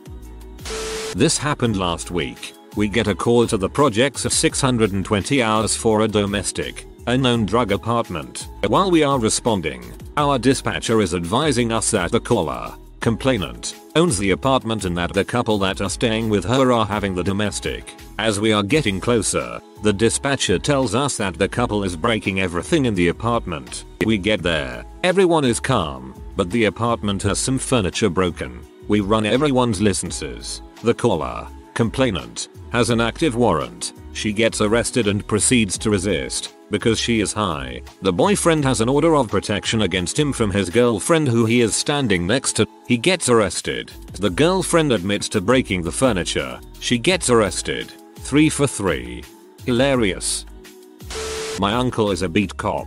He once had to intervene in a brawl between drunk chaps. And a night, apparently, two drunk louts decided to harass a street performer dressed in a genuine looking plate armor. It quickly evolved into a hilarious fight where the chaps would wail at the impervious knight and injure themselves by punching edges of steel plate. Before they were separated, one of the chaps was badly messed up by being headbutted by a guy in a steel helmet. Wisely, my uncle and his partner decided to let the knight go, since the guy would normally face charges for using a weapon of sorts during a brawl. Your uncle is a very good man. My dad was a cop in the housing projects in Brooklyn. Once there was a report of trespassing and him and his partner had to clear every floor of this building. They get to the roof and find a man shoving a full, unpeeled banana up his butt. My dad loved telling me this story, and it never fails to make me giggle. We never did find out why he was doing it though. Saw a guy pushing his car through an intersection. When my light turned green I naturally went to investigate. Guy had the hood put up and flagged us down and asked for a jump. Ran the plates as a SOP thing and tags are clean. But they go to blue Toyota and this is a gold Suzuki. Run the VIN on the car and it comes as stolen. Guy says his sister let him drive her car. We say no problem, we'll sort it all out if that's the case. Eventually he asks how he can get his stuff out of the trunk. We say he can get it back after we sort it out since it's his sister's car, right? Then he tells us now the car belonged to some white dudes. I have a bunch of stories. My dad is a RCMP officer and was stationed in Alberta for most of his career. On one occasion some guy was sitting in his attic with a gun waiting to kill police officers that were on their way to his residence. The dog handler was one of the guys that arrived on scene and sent his massive German Shepherd into the house. This thing was apparently pitch black and absolutely ferocious. The dog later died on duty and has a statue in BC. Anyways, this dog got into the attic and chased the gunman down, clamped onto his shoulder with his teeth and started tearing him apart. The guy panicked, fumbled with his gun, and in the ensuing chaos, blew his own head off. Dog was called off and my dad arrived in time to see the guy's body being pulled out of the attic. Group of girls hands me a set of keys they took from a sloppy drunk kid who'd been unsuccessfully hitting them in a popular college bar and tried to get into his car and drive off. Said one of them flirted with him on the driver's side while her friend snuck in on the passenger's side. Find the kid passed out behind the wheel of a car parked nearby. Passenger doors wide open but driver's door is closed and locked. Knocked on the window, strobed my flashlight at him for several minutes. Notice he's got $50 bill sticking out of the CD player like his final act of consciousness was hoping for a Snickers. Finally he wakes up, looks at me, thinks I'm telling him to move along, and tries to start the car but fails because there's no keys. Then he can't figure out how to unlock the car from inside. I figure I'll help him out and use the keys to unlock it, only to find out I'm holding Jeep keys, and he's sitting in a Chrysler. He blames the bar for letting him get so crappy. Still had no idea that wasn't his car. Shows me a military, active duty Marine Corps instead of his regular DL in hopes of getting out of trouble. He's 19, has no friends to call and doesn't know where he's staying. Spends the rest of the trip to holding begging me not to tell his company. Military police here. Thing about getting into trouble in the service is that for some things, like a DUI, you get into trouble both with us and the local law enforcement. There was this real junior guy who was driving back to his barracks room drunk. Somehow he went completely off the road and crashed into a fire hydrant, fricked up his new car and did a pretty considerable amount of property damage too. Anyways, this guy decides that before we get there, he is going to leave. That's not so dumb. The dumb part's when he walks back to the scene an hour later, claiming he had his car stolen and this was the first he had seen it. Not only did he still have his keys on him and I guess there was a witness that put him at the scene, but he is also very visibly drunk and injured. He was also underage, which on the civilian side might not count for much, but in the military you can get in a lot of trouble just for that. But when we bring him back to the station, he refuses to tell us who gave alcohol to a minor, which I guess means he's loyal. But when he's in that much trouble already, he really should have just told us. Anyways, so in the end the guy not only has to pay hefty ticket, gets knocked down in rank, has to pay for his car and the property damage, but I'm pretty sure he got a dishonorable discharge as well. Getting that kind of discharge takes away pretty much all your benefits and makes it ridiculously hard to find a job.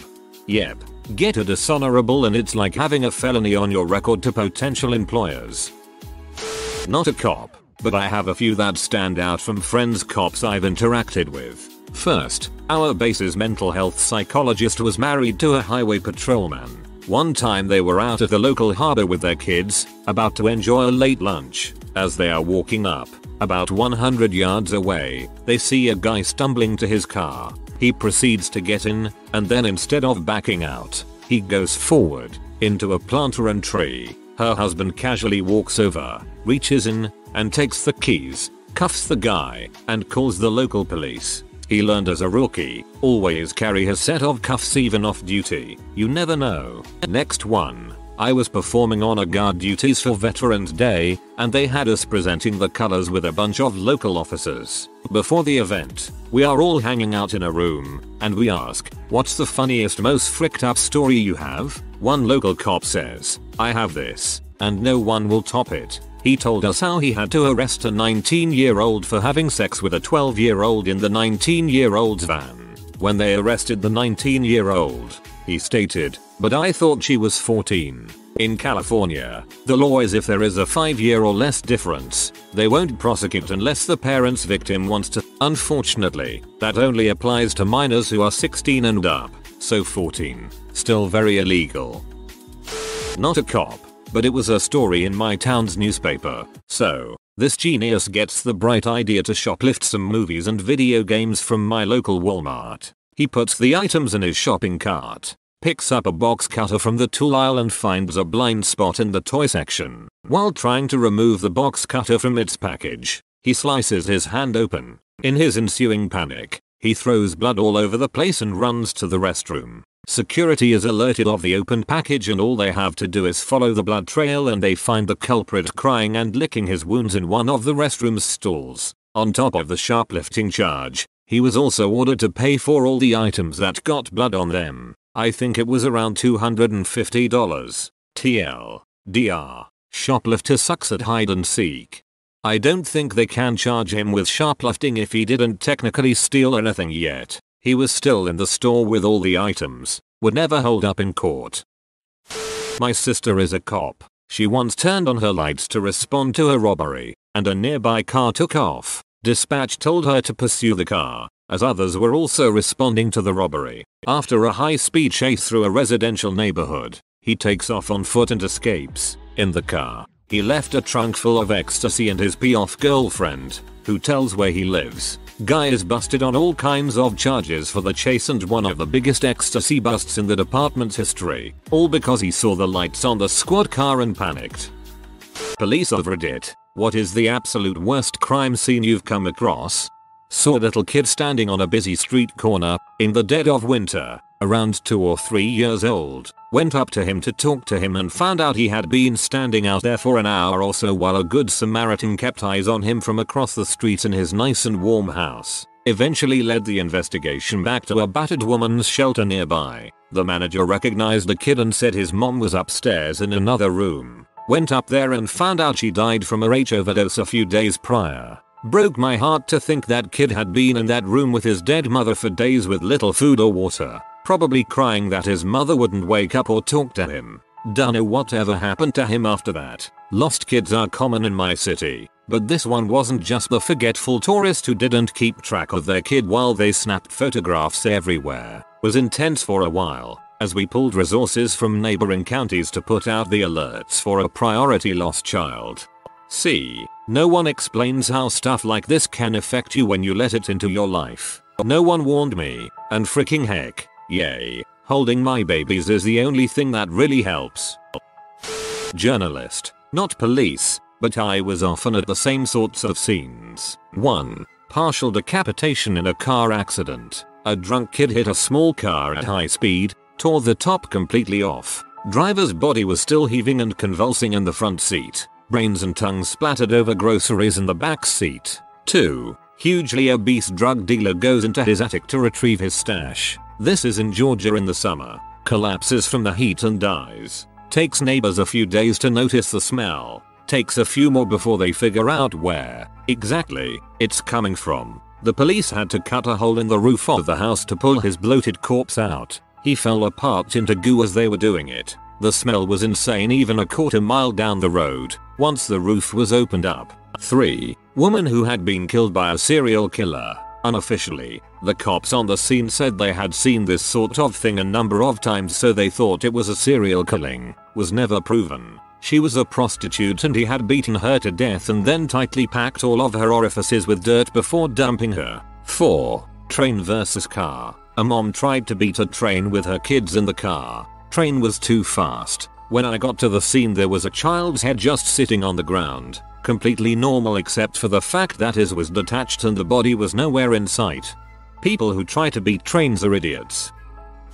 I'm no cop, but my stepfather wanted me to tell his story. Here goes. My father got a call about a car crash. Usually they're pretty bad, but this one was the worst he'd ever seen. The car had 2 parents and 4 kids inside. The parents were pulled out immediately, and neither had serious injuries. They were both understandably scared about their children, so he put on some rubber gloves and went into the flipped car. All of them were dead, and none were clean deaths. The youngest's spine was protruding from his back, and the oldest was missing most of his head. Another had his face mangled by debris, and the last one was cut in the abdomen by his chest belt, and there were a fair amount of organs hanging out. He had no clue what to do. He didn't want those parents to see that, so he wrapped them up inside of the car. When the mother saw the smallest one come out in a bloodied blanket, she fell to the ground and just screamed. The father walked up to grab the child, and my stepfather just said, "Sir,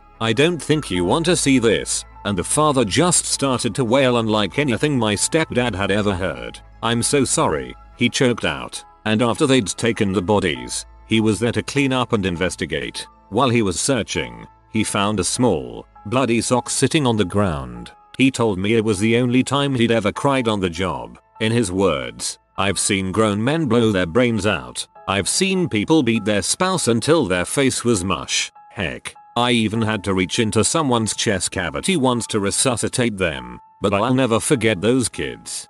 God bless your daddy. I hope he finds peace." I'm not in law enforcement, but ended up working very closely with them on one case that presented to Maya. A newborn infant had been microwaved by her mother's boyfriend because she wouldn't stop crying after he sexually violated her when changing her diaper. The baby's uncle found the baby, and got enough neighbors gathered to set the boyfriend on fire. Police came in first with the baby. They gave me a heads up that the boyfriend might follow, but they decided to wait for ambulance to show up and transport him. Probation officer for violent sex offenders here. I've got a few I could add to this, but this one sticks with me as the worst. A doctor in the children's department at a very popular hospital was raping the preteen terminally ill girls during the night shift. This went on a couple times a month for years before he was finally caught. One of the girls lived longer than the doctors expected and complained of pains. During an inspection they discovered the rape and posted cameras which eventually caught him. He ended up getting probation because he A. could afford great lawyers who got him in front of a sympathetic judge, and B. most of his victims were dead. He'd up the pain meds before the act so that there would be less resistance. The court never knew the extent of his deviance, but after I finally got his polygraphs back we learned the full story. He eventually died in custody after we got him on a violation.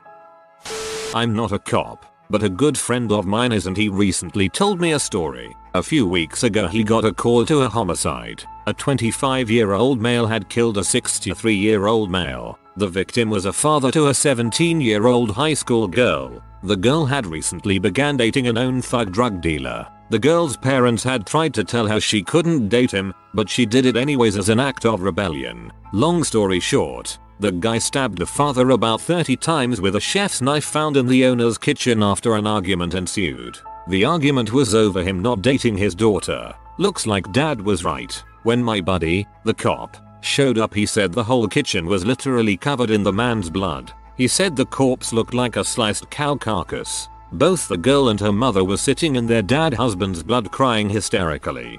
And this, kids, is why you listen to your parents.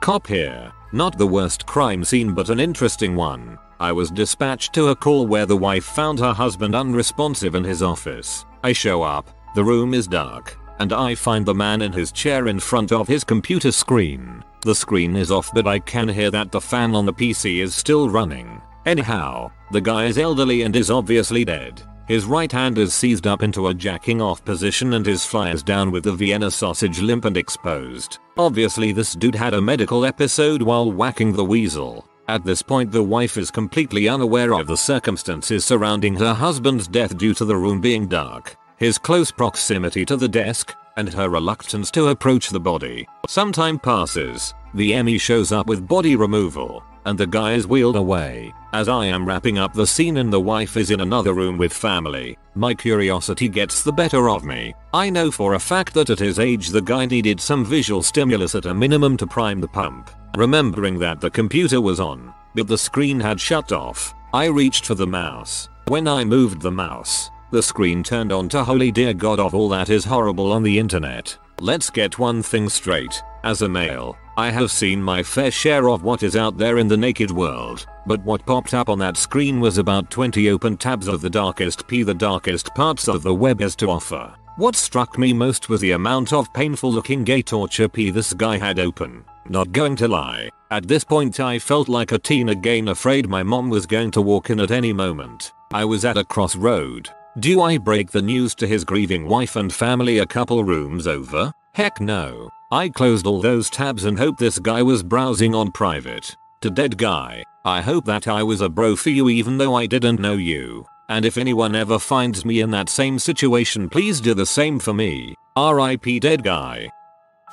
Not in the police, but I just finished serving on a jury for a capital murder trial a couple of weeks ago. Basically a guy beat his 2-year-old son to death and during sentencing it came out that he molested his 4-year-old daughter as well. As part of the trial we had to view all the forensic photos of this poor kid. 84 bruises, 15 broken ribs, head contusions, brain hemorrhage, lacerated intestine, and the list went on and on. Most of the jurors were shaking with rage when we returned to the jury room that day.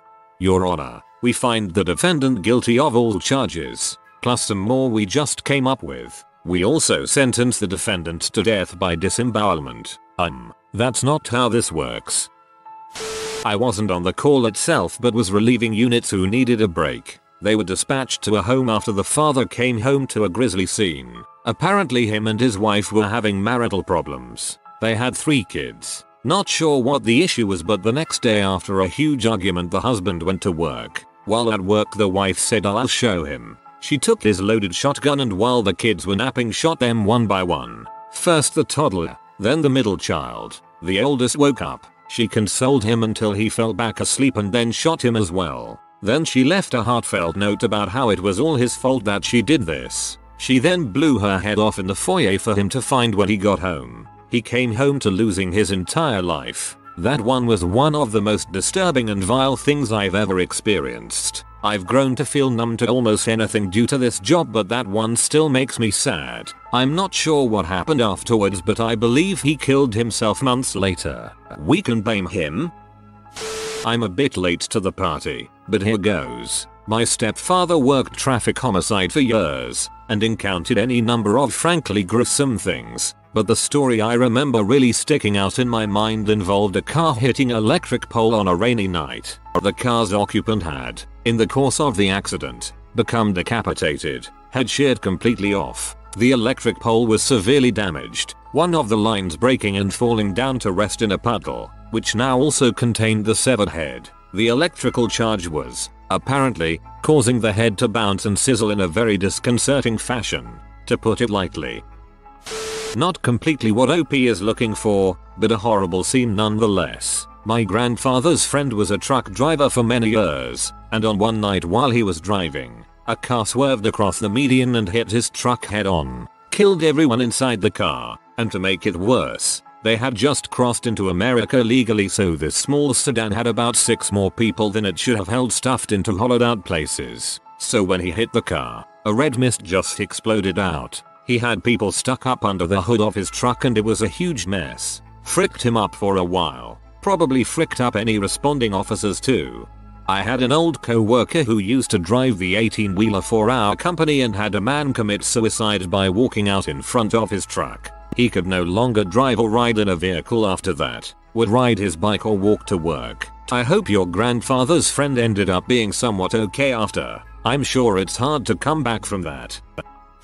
I once went to a scene where her ex-boyfriend showed up at the house where the girl lived. He knocked and then started firing a shotgun through the door, hitting a toddler. He then went in and shot the girl's mother. I still remember chunks of flesh and underarm hair stuck to the wall. Shot the father and then left. The girl was out for the evening. He then left the gun and a suicide knot at the top of a bridge. He went on the run instead of killing himself and was captured shortly thereafter by the marshals. Fricked up scene.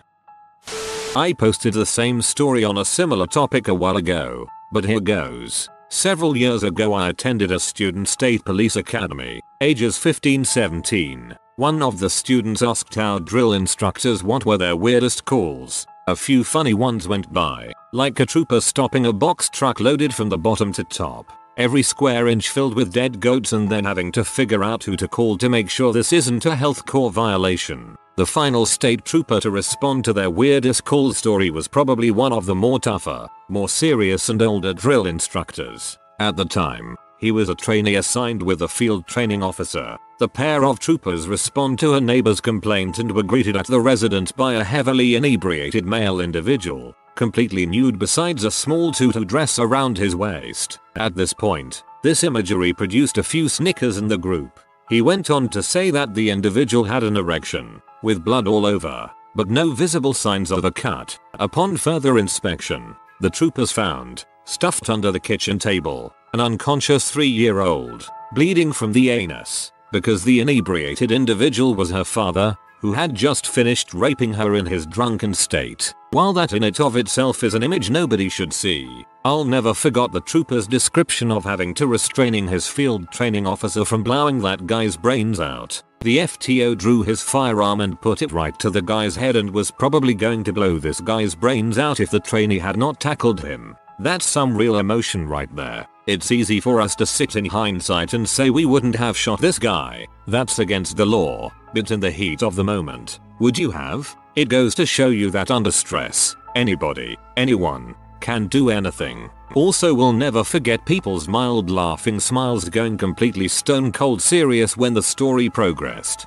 Literally like a bomb went off. For me it was like time froze. I don't remember anything but visualizing that story, even though I know it was 100 degrees out, and we were all just sitting in the grass getting bitten by bugs enjoying the moment up until then. Unfortunately, for many in police fields, that's the sad reality of it. And if that doesn't send shivers up your spine, I don't know what could.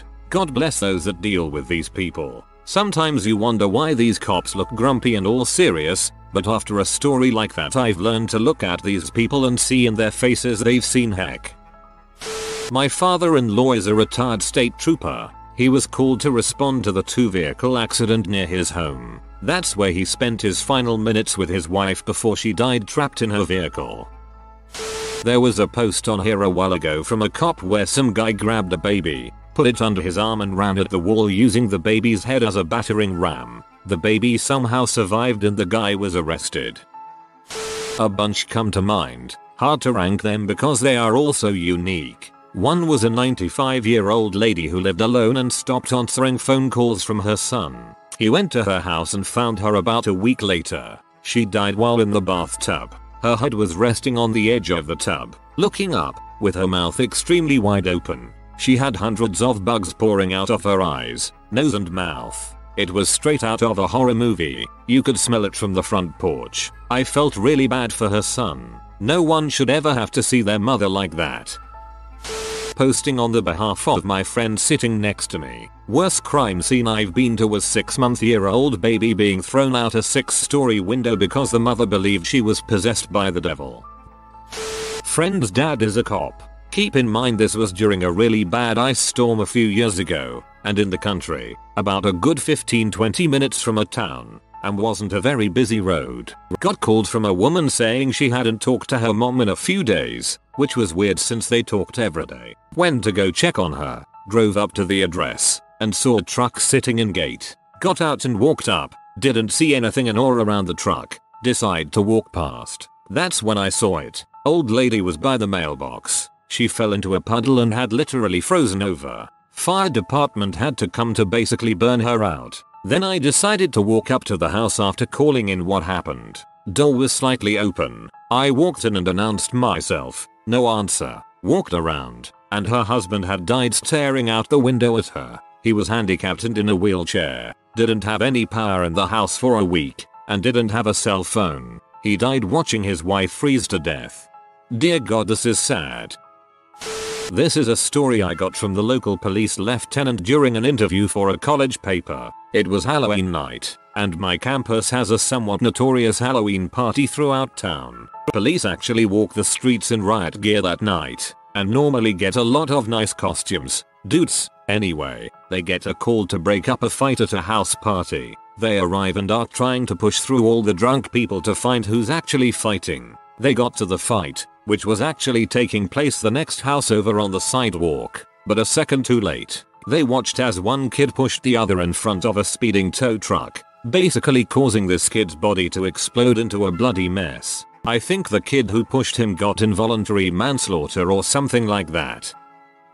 Not police. I am a student studying crime. Went to a lecture given by the head of the missing person department in our country. It's not the worst the guy has seen. He has investigated the type of serial killers that kidnap, rape and murder underage girls in his basement, but it was the story that stuck to me the most. A 6-year-old girl went missing. Search teams couldn't find the girl. All leads ended up nowhere. Eventually, after 2-3 weeks of the girl being missing, they find her dead body in the trunk of a parked car in a random parking lot. He said that in the missing persons business this is good news, because bad news is better than no news. After finding the body, they drove to the parents' home. He said that when you drive up onto the driveway and are about to open the car door, you realize that 10 seconds later you are going to knock on their door, and 10 seconds after that they are going to open that door and you are going to destroy those parents' lives. Attended scene autopsy of a 13-year-old who was hunting with his 11-year-old brother and accidentally shot him dead center in the back of the head with a slug meant for deer. The kid looked bad enough when I got there and had already expired. His face looked like a facehugger if you want context. Feel really bad for the brother as he attempted to do CPR and stuff, obviously in a panic as his brother was likely just expelling blood everywhere and not actually still alive. This poor kid will not only remember shooting his little brother but actually seeing the aftermath and putting his face on it. Obviously far worse for the kid than anyone else. This one's a bit of a cliché, and not really a crime scene. Few months old DOA. Elderly women with no family, just 2 dogs. Family out of state asked for us to check on her. Got into her apartment. She had been dead a few months. Other than the smell, the sight of her eaten off fingers by the starving dogs that were there. I'm going to guess you mean a cliché. A clique is a group of people. Tragic, though. Old folks living alone seems to not be a good idea. Cop friend of mine was first on the scene to the monkey ripping that woman's face off in CT. He had serious PTSD after that. I work at a police department reviewing old cases. I'd say the worst I've ever come across so far was an older man who was found dead in his home by his son. Doesn't sound too bad at first, until you realize that he was found kneeling next to his bed, pants around his knees, Playboy on the bed in front of him, and dong still in his hand. Dead 2 days and found by his son mid-fap. Actually, you would be amazed by how many corpses are found photographed partially or fully naked. A lot of them are found in the bathroom with their pants down, collapsed onto the floor with poop in the toilet on the floor on the person. I'd say 80% of our untimelies are found partially naked with poop somewhere nearby. Currently just a volunteer, but hoping to hold the official title and role soon. A few months back there was a call out to someone who had jumped in front of a train. Fairly certain it was done purposefully, but no one knows for sure, and I haven't followed up on it. The lady had her legs severed, and her stomach area was caved inwards, sort of like in those cartoons where their stomachs are flat against the road after being run over, but with more intestines and stuff that had burst out of various exit points from the pressure. Was given the option to go home for the day after that, but decided to stay. Some guy later in the day called us good for nothing pigs, which made me realize how quick people are to judge us without even knowing what we do or have to deal with. Was very new to it at this point. Not a good day. And police. 1. Man who had his head chopped away down to his chin by a M-head with a tobacco knife. Said M-head had previously been cutting the grass with the knife before flipping his lid and removing the victims. 2. Fatal wreck where a man hit a loaded dump truck head on. His vehicle disintegrated pretty much. He slid on the pavement, grinding his legs off to the upper thigh, scattered most of his body along the roadway. 3. An elderly man died while under a heating blanket, cooked low and slow for a couple of days. 4. Lady died in a bathtub. This makes people stew. Water bodies suck. It goes on and on. They all have their little quirks that make them the worst in their own unique special snowflake kind of way. Not me by my police trade school teacher told me a story of such a fricked up crime scene he was a part of. There was this beautiful woman, could have been a model, and she was naked in the floor of her hotel room, her head not attached to her body and blood everywhere. The entire hotel was a crime scene and my teacher kept seeing cops sneak in to see the hot dead chick, and my teacher who had command was furious. He kicked them all out and tried to do his job, until his higher up, I think a lieutenant, came in by asking around. I heard the hot headless chick was here. Since he was a higher rank, the second he stepped in he took command of the scene, and my teacher never did find out what happened, except some cops care about seeing a hot corpse than doing their job. I'm pretty sure being headless takes a corpse from hot to not.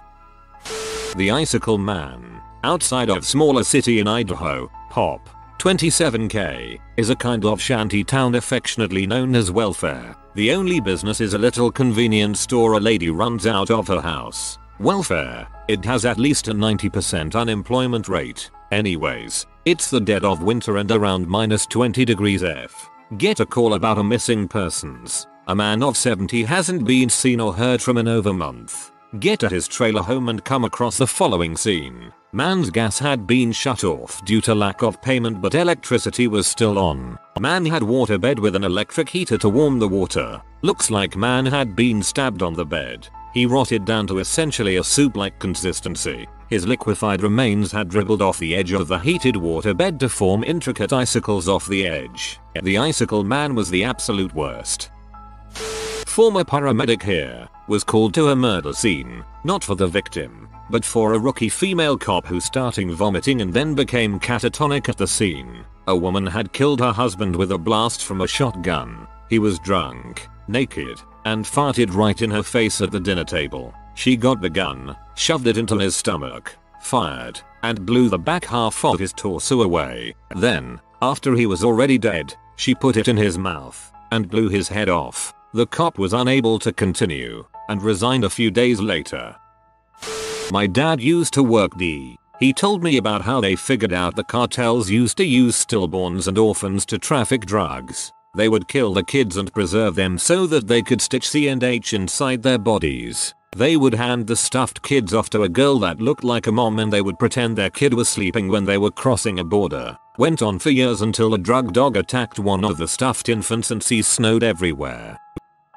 I was on vacation in Tokyo a long time ago. Strolling through the streets one day I came to a train crossing and several pedestrians stopped as the train approached. One guy, a mid-50s salaryman in a cheap suit, turned to me, put his finger over his lips and said SHHHHHHHHHHH, then jumped in front of the train. It happened so fast I couldn't tell what happened. It was like he was there, looking me in the eyes. Then he took a step back and was replaced by a train. Still shakes me to this day even though I have no idea what happened or why. There was something casual about it. He wasn't totally insane or disheveled. He looked like a guy on his way home from work.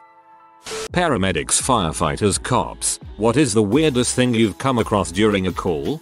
When I was on the FD, we had a call for a power line down at a cell tower up on a hill in the middle of nowhere. This was during a bad storm. Power company trucks were all tied up already when we got turned out. We get there and the power line for the cell tower is lying in the road. There is a number on the shack at the bottom of the antenna, so we call the number while trying to get a hold of someone from the cell tower, which is running on a generator and possibly still energizing the line that is laying the street. We realize the door to the shack is unlocked, so we're all standing inside it out of the rain.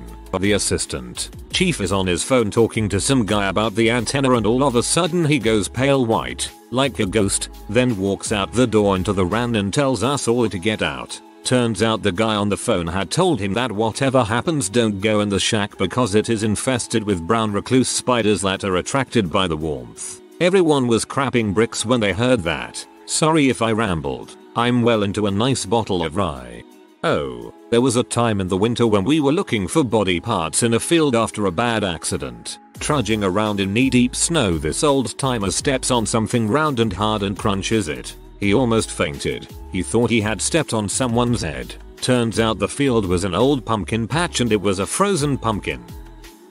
My uncle was an EMT and fire captain for a while. He does some different training type stuff now, which means he doesn't go out on calls much anymore. Anyway, his weirdest story was about two guys who got killed by a farmer. His firehouse was on the border of a suburban farming community, so with there being a lot of land, people would go ride dirt bikes and motocross bikes. These two guys liked to jump some dirt piles or what have you on this one farmer property and he didn't like it. He tried to get them to stop in various ways, but finally he had enough of it. He one day put up in a clearing open pathway a thing of high test fishing line or something like that between two trees. One of the guys on a motorcycle came through at head level and didn't get his head taken off, but the line seriously cut into his neck and he ultimately bled out and died. My uncle was the one who was called to the scene to try and save him, but he was pretty much dead when he got there. He says that call has always sort of bugged him because it was a younger kid, 20 something, and it was such a cruel way for the farmer to deal with his problem. My mom's cousin was riding a dirt bike through the woods one day and hit a barbed wire at neck level that decapitated him. I get told that story every time I even think of buying a bike. Went out on a wreck where these two out-of-state kids overcorrected, veered off the road, hit a dirt hill, and landed in a tree. Neither of them were seriously injured, but it sure was a sight to see a brand new Tundra stuck in a tree about 6 feet off the ground. For our friends outside the USA, 6 feet, 1.8 m. Yeehaw. A guy had accidentally hung himself in his garage. He literally had a contraption he had built that held him in a harness. One of his arms controlled a rope that was attached through a pulley system with a corn cob at the end. As he pulled the rope, the corn cob did the job on his backside. The other arm controlled the same kind of pulley, but at the end was a noose that was tied around his neck. Needless to say, he pulled a little too tight on the noose end. It was a nice normal neighborhood and the guy was married with kids with a seemingly completely normal life. If autoerotic asphyxiation is wrong, I don't want to be. Old, Zlkchuk 7 Zito JNMV. I've got a few. I came to an unconscious, unresponsive young male in a bathroom. Massive bleeding. It turns out he was getting frisky. A plunger and his feet slipped out underneath him and it just ripped his hollow and solid organs apart. He was obviously DOA. Another was an old lady whom hadn't been seen outside her apartment for quite some time and wasn't answering the door. We knew she had died as we could smell her from outside. The fire department knocked down her door. I told the firefighter to go in and he was like, no way, it would be an emergency, fully knowing that she was almost 100% dead. Lights were all turned off and it was 2 AM, so each room I had to flip the switch. There were bloody paw prints all over the place, and in the bathroom, the toilet seat had been flipped up and there were bloody paw prints all around it as well. When I flipped the bathroom light I was pretty sure what I would see, but it was worse than I had expected. The cats had started to eat her after she had died. I was 19 at that time. It seems I have scrolled too far down the comments TT. I'll keep this one short. We responded to a call where a mid-50 something year old semi-frail looking male bit his early 20-year-old something son, who probably outweighed the father by about 150 pounds or so, about 25 times all over his body, everywhere, arms, neck, torso, legs. It was ridiculous. They were deep marks too, like he was trying to rip skin away. Apparently they got into an altercation over who knows what, and the wife mother had to break it up by threatening them both with a large kitchen knife which the police confiscated. But the kicker was, there were no drugs or alcohol involved. Another was when we responded to a child who fell and hit his head on a tire that was sitting in their yard. Why it was there, I have no clue. But anyways, I went to check his pupils when I noticed one was completely fricked up. It looked almost like a tiny cat's eye. I almost flipped an absolute crap because this kid seemed perfectly fine. Vitals good. Talking to us properly. But the size of his pupil when compared to the other indicated moderate to severe head trauma. Plus the whole abnormal pupil shape which I've never seen before. Well, after I flipped a crap to myself, I asked the mother. It turns out he was stabbed in the eye by his sister with a pencil when he was younger. This, my friend, is why you must always get a good patient history. My mother, who was a case manager for a while, had two interesting stories. A homeless woman who was a paranoid schizophrenic came into my mother's office with a severe infection in her foot. When my mother asks her if she thinks she's ready to be discharged, she proceeds to tell my mom that she did not have an infection in her foot but that she was turning into a pterodactyl. And the other is that another man who had schizophrenia explained to my mother that the voices in his head told him to cut off his dong and feed it to his dog. And he did. Okay, I'm an EMT. One of my teachers told me once about the craziest call he's ever received. He's sitting at the station and he gets a call for a lacerated finger. They arrive at the house and sure enough, a woman is sitting at the table with an extremely bloody finger. They patch up the wound and head out the door, and before they get on the truck, the woman taps him on the shoulder and says, "That's not really why I called you." And he says, "Well, what's the issue, Mom?" And she responded with, "I crap you not. I have razor blades in my fanny." Apparently this woman had a sleeping disorder, in which she would sleepwalk and put crap in her tea and butt. Well, I suppose that's a fairly decent contraceptive. I'm a volunteer EMT. A chubby lady in her 30s made a 911 for severe abdominal pain. It's 2 in the morning, so I just woke up, tired and drowsy, as my partner and I get to her house. The husband is there at the door and tells us it's no big deal. We walk inside and find the woman laying on the floor on newspapers surrounded by cats. Must have been 4 or 5 cats laying next to her, licking her tea. Yes, the woman was giving birth. She did not know she was pregnant. We saw the little baby being delivered next to cats. Even worse, they had their 4-year-old boy stand next to her as he watched his mother give birth in pain. The little boy was crying. The cats were still licking her. The husband was standing there like it was no big deal. We had to call our county back and update them about the situation. They sent paramedics to assist. The cops showed up before we even got there. Told us it was ugly. They were right. When I was still doing clinicals for my EMTB cert, I had a ride along with a company that serviced rural areas. The first call we went to was a woman with chest pains. We pulled up to a house that looked like it was made with toothpicks and styrofoam. It was a dilapidated shanty in the middle of the woods. Cue the drop of my stomach knowing this is going to be a weird one. We walk in and the floor is dirt, not covered in dirt, actual dirt. There was a burn barrel in the corner, no electricity, and a dingy mattress on the floor covered in tattered blankets. The PT looked rather weary while I was checking her vitals and I could see the shame in her eyes. We put her in the back of the truck for transport. I gave her some nitro and tried to talk with her a bit. It was a really sad and strange thing, and it still sticks out in my mind 7 years later. Of course, we had a looped out drug user later in the day that was weird too, but only because I've never seen someone enjoy drinking activated charcoal that much. We were dispatched to an elderly couple's residence, with a woman calling in to report that her husband had fallen in the shower. Groans from myself and my partner as we bantered about who would have to deal with the soggy old man parts should anything be wrong down there. We reach the residence and are led upstairs to the shower, where we find a perfectly alert older man sitting down on one of those handicapped fold-out shower seats. The shortened conversation goes like this. "Hello sir, I'm John and this is Smith. We're paramedics and are here to help.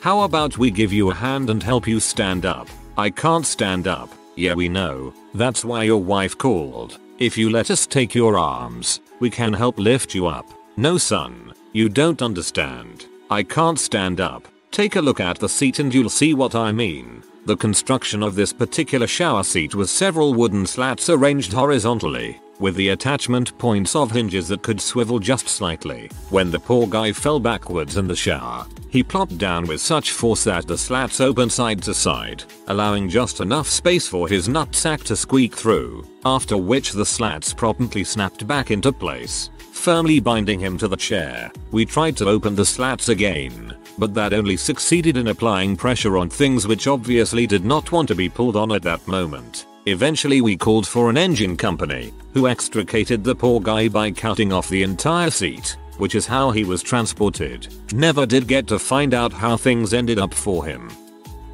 All emergency response jobs and medical jobs are no longer on my list of fallback positions. Thanks everyone. A real team effort to ensure that if anyone needs to count on me for any medical problem, I will just start vomiting in the corner. LOL. If that's how YUO feel, I strongly suggest you do not ever try and take a look at a car accident on the side of the road when you drive by. You may get much more than you bargained for.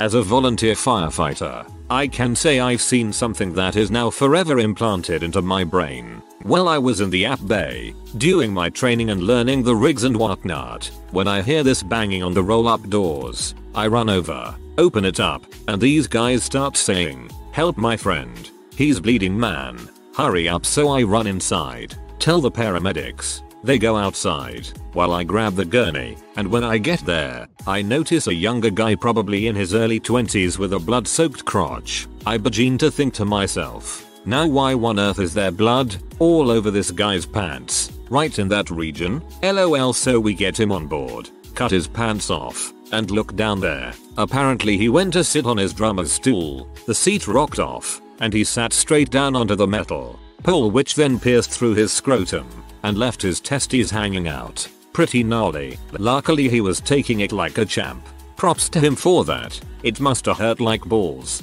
Well, he had his hands in his pants the whole time. When we cut the pants off, his fingers were actually inside his scrotum. He didn't know that his nuts were hanging out, or that there was another hole down there. Basically all we did was grab some gauze, place it all down there, not inside, and just drove him with his hand in his nuts. LOL. I thought that was for me, but interesting anyways. LOL. I'm a UK firefighter. One time I had the unluckiest guy. He was a raging alcoholic, and he decided he wanted to end it all by throwing himself from the top of the hospital. So he jumps off, but misses the floor. He hits another roof. So dazed he tries to aim for some metal railings in the hope of impaling himself. He jumps again. Overcompensated for this jump due to previous failed attempt, he hits the wall on the other side and slides down into an open sewer outlet. Still alive, as it was one of my first days on the job, I was sent in to get him. It's not easy to reason with a drunk homeless guy. He literally cannot kill himself, Will's knee deep in crap and pee. Good times. I had a guy once who accidentally got shot in the butthole with a spear gun. The spear entered about 2.5 feet into his body. He was alive and laughing. Another time a lady on her way to a hot date was shaving her vag while driving in order to save time. Seems legit. Well, she swerved into the bushes and crashed her car about 30 feet deep into the woods. Swerved into the bushes. LOL.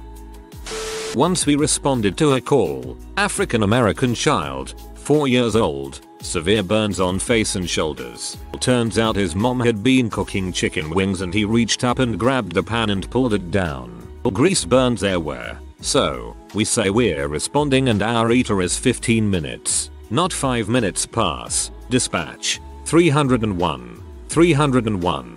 Go ahead. Mother reports having applied mustard to baby's burns. A wives' tale in the south. Acknowledged dispatch. 5 more minutes. Dispatch, 301. 301. Go ahead. Mother said the child didn't like the mustard, so she washed it off and applied ketchup. Aside he muttered she won't stay on the dang phone for me to tell her no. At this point, my partner snapped back on the radio. 301. Dispatch. Go ahead 301.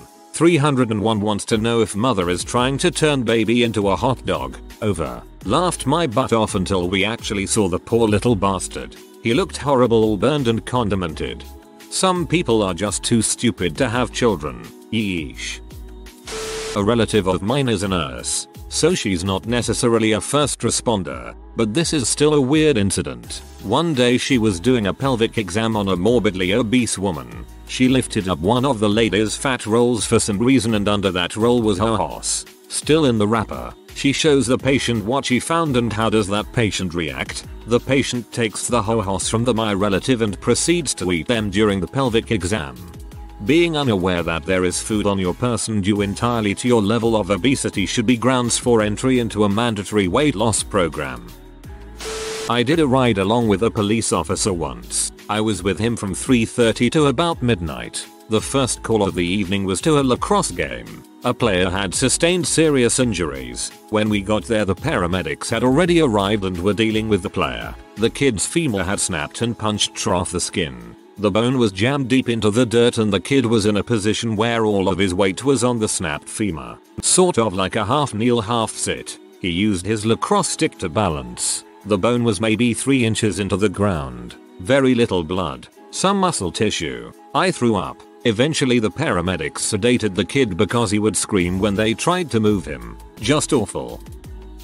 I went to college for natural resources law enforcement. Didn't really learn much, but we heard many stories of our professors' past experiences. So here is one of the weirdest. He was working in a state park in northern Ohio at the time. He got called to the restrooms by an older lady who said that she had seen a man sneak into the women's bathroom and hadn't seen him come out yet. His partner and him went and checked it out and there was no one to be seen. They came back out and asked the lady if she was sure that he hadn't came out yet and she said that she was positive. They went back in just to make sure and they took a look into the toilets. They were the outhouse style bathrooms, and there the man was waist deep in crap covered head to toe in it. I remember a news article about a guy who did this in some outdoor bathrooms at the bottom of a hiking trail. He said he went down there so he could get pictures of girls going to the bathroom. Messed up, man. A friend of mine came and talked to a few of my friends about drug abuse. He is a former cop. He told us a story about how a man on PCP got into a dispute with his wife and eventually escalated to him ripping off his own manhood with his bare hands. They took him to the emergency room, all the while assuring him, as he requested, that nobody else would touch his manhood until they got him into surgery. I have a friend who is a paramedic, and he got called out to a situation in a trailer park. 16-year-old girl won't tell about the condition.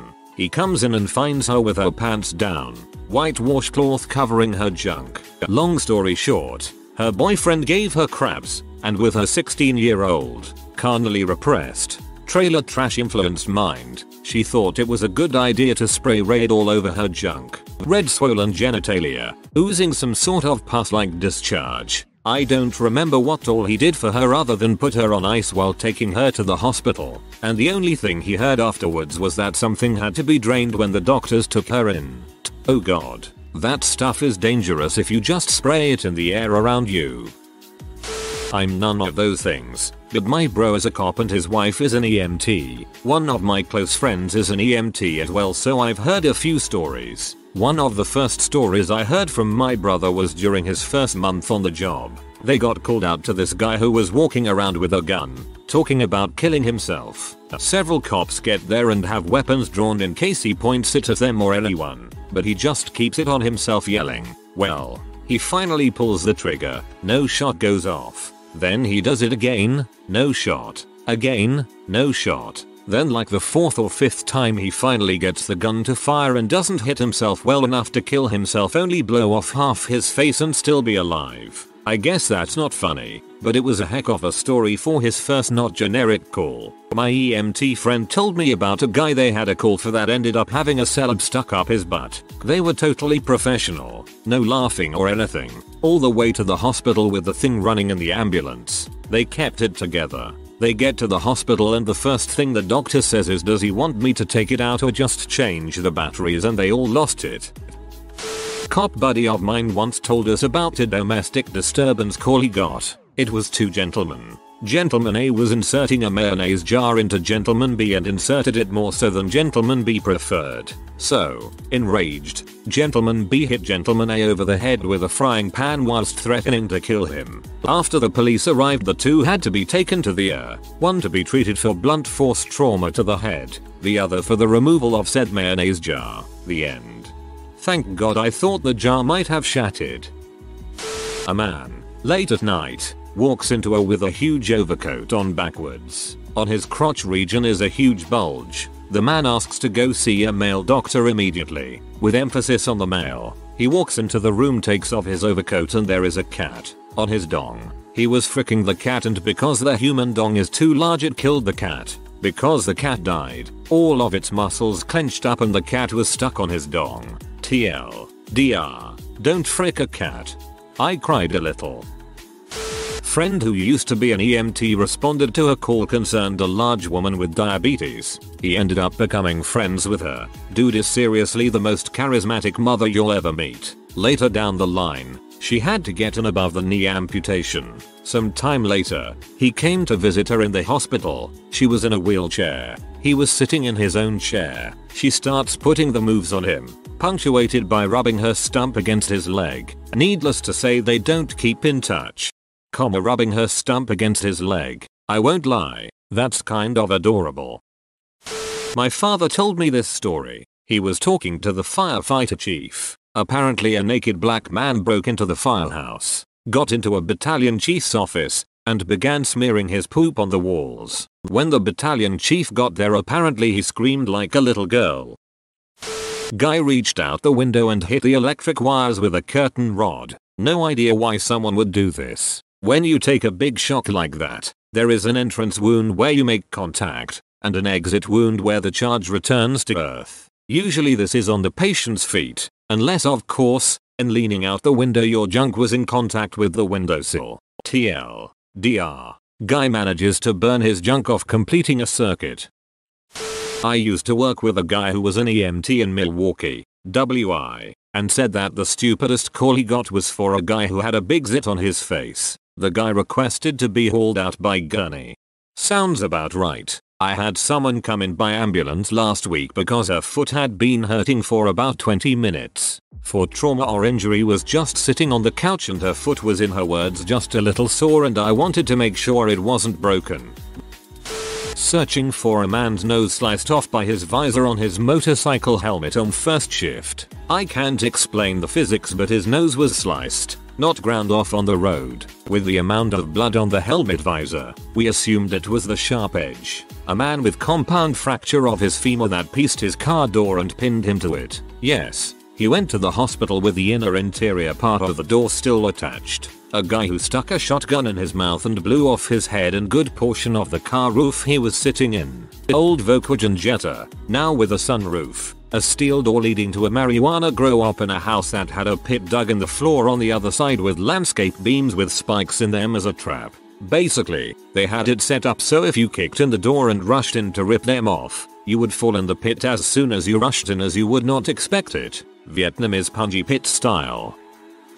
If you are new to the channel, you can subscribe. I publish new videos every day. Until then, check another video.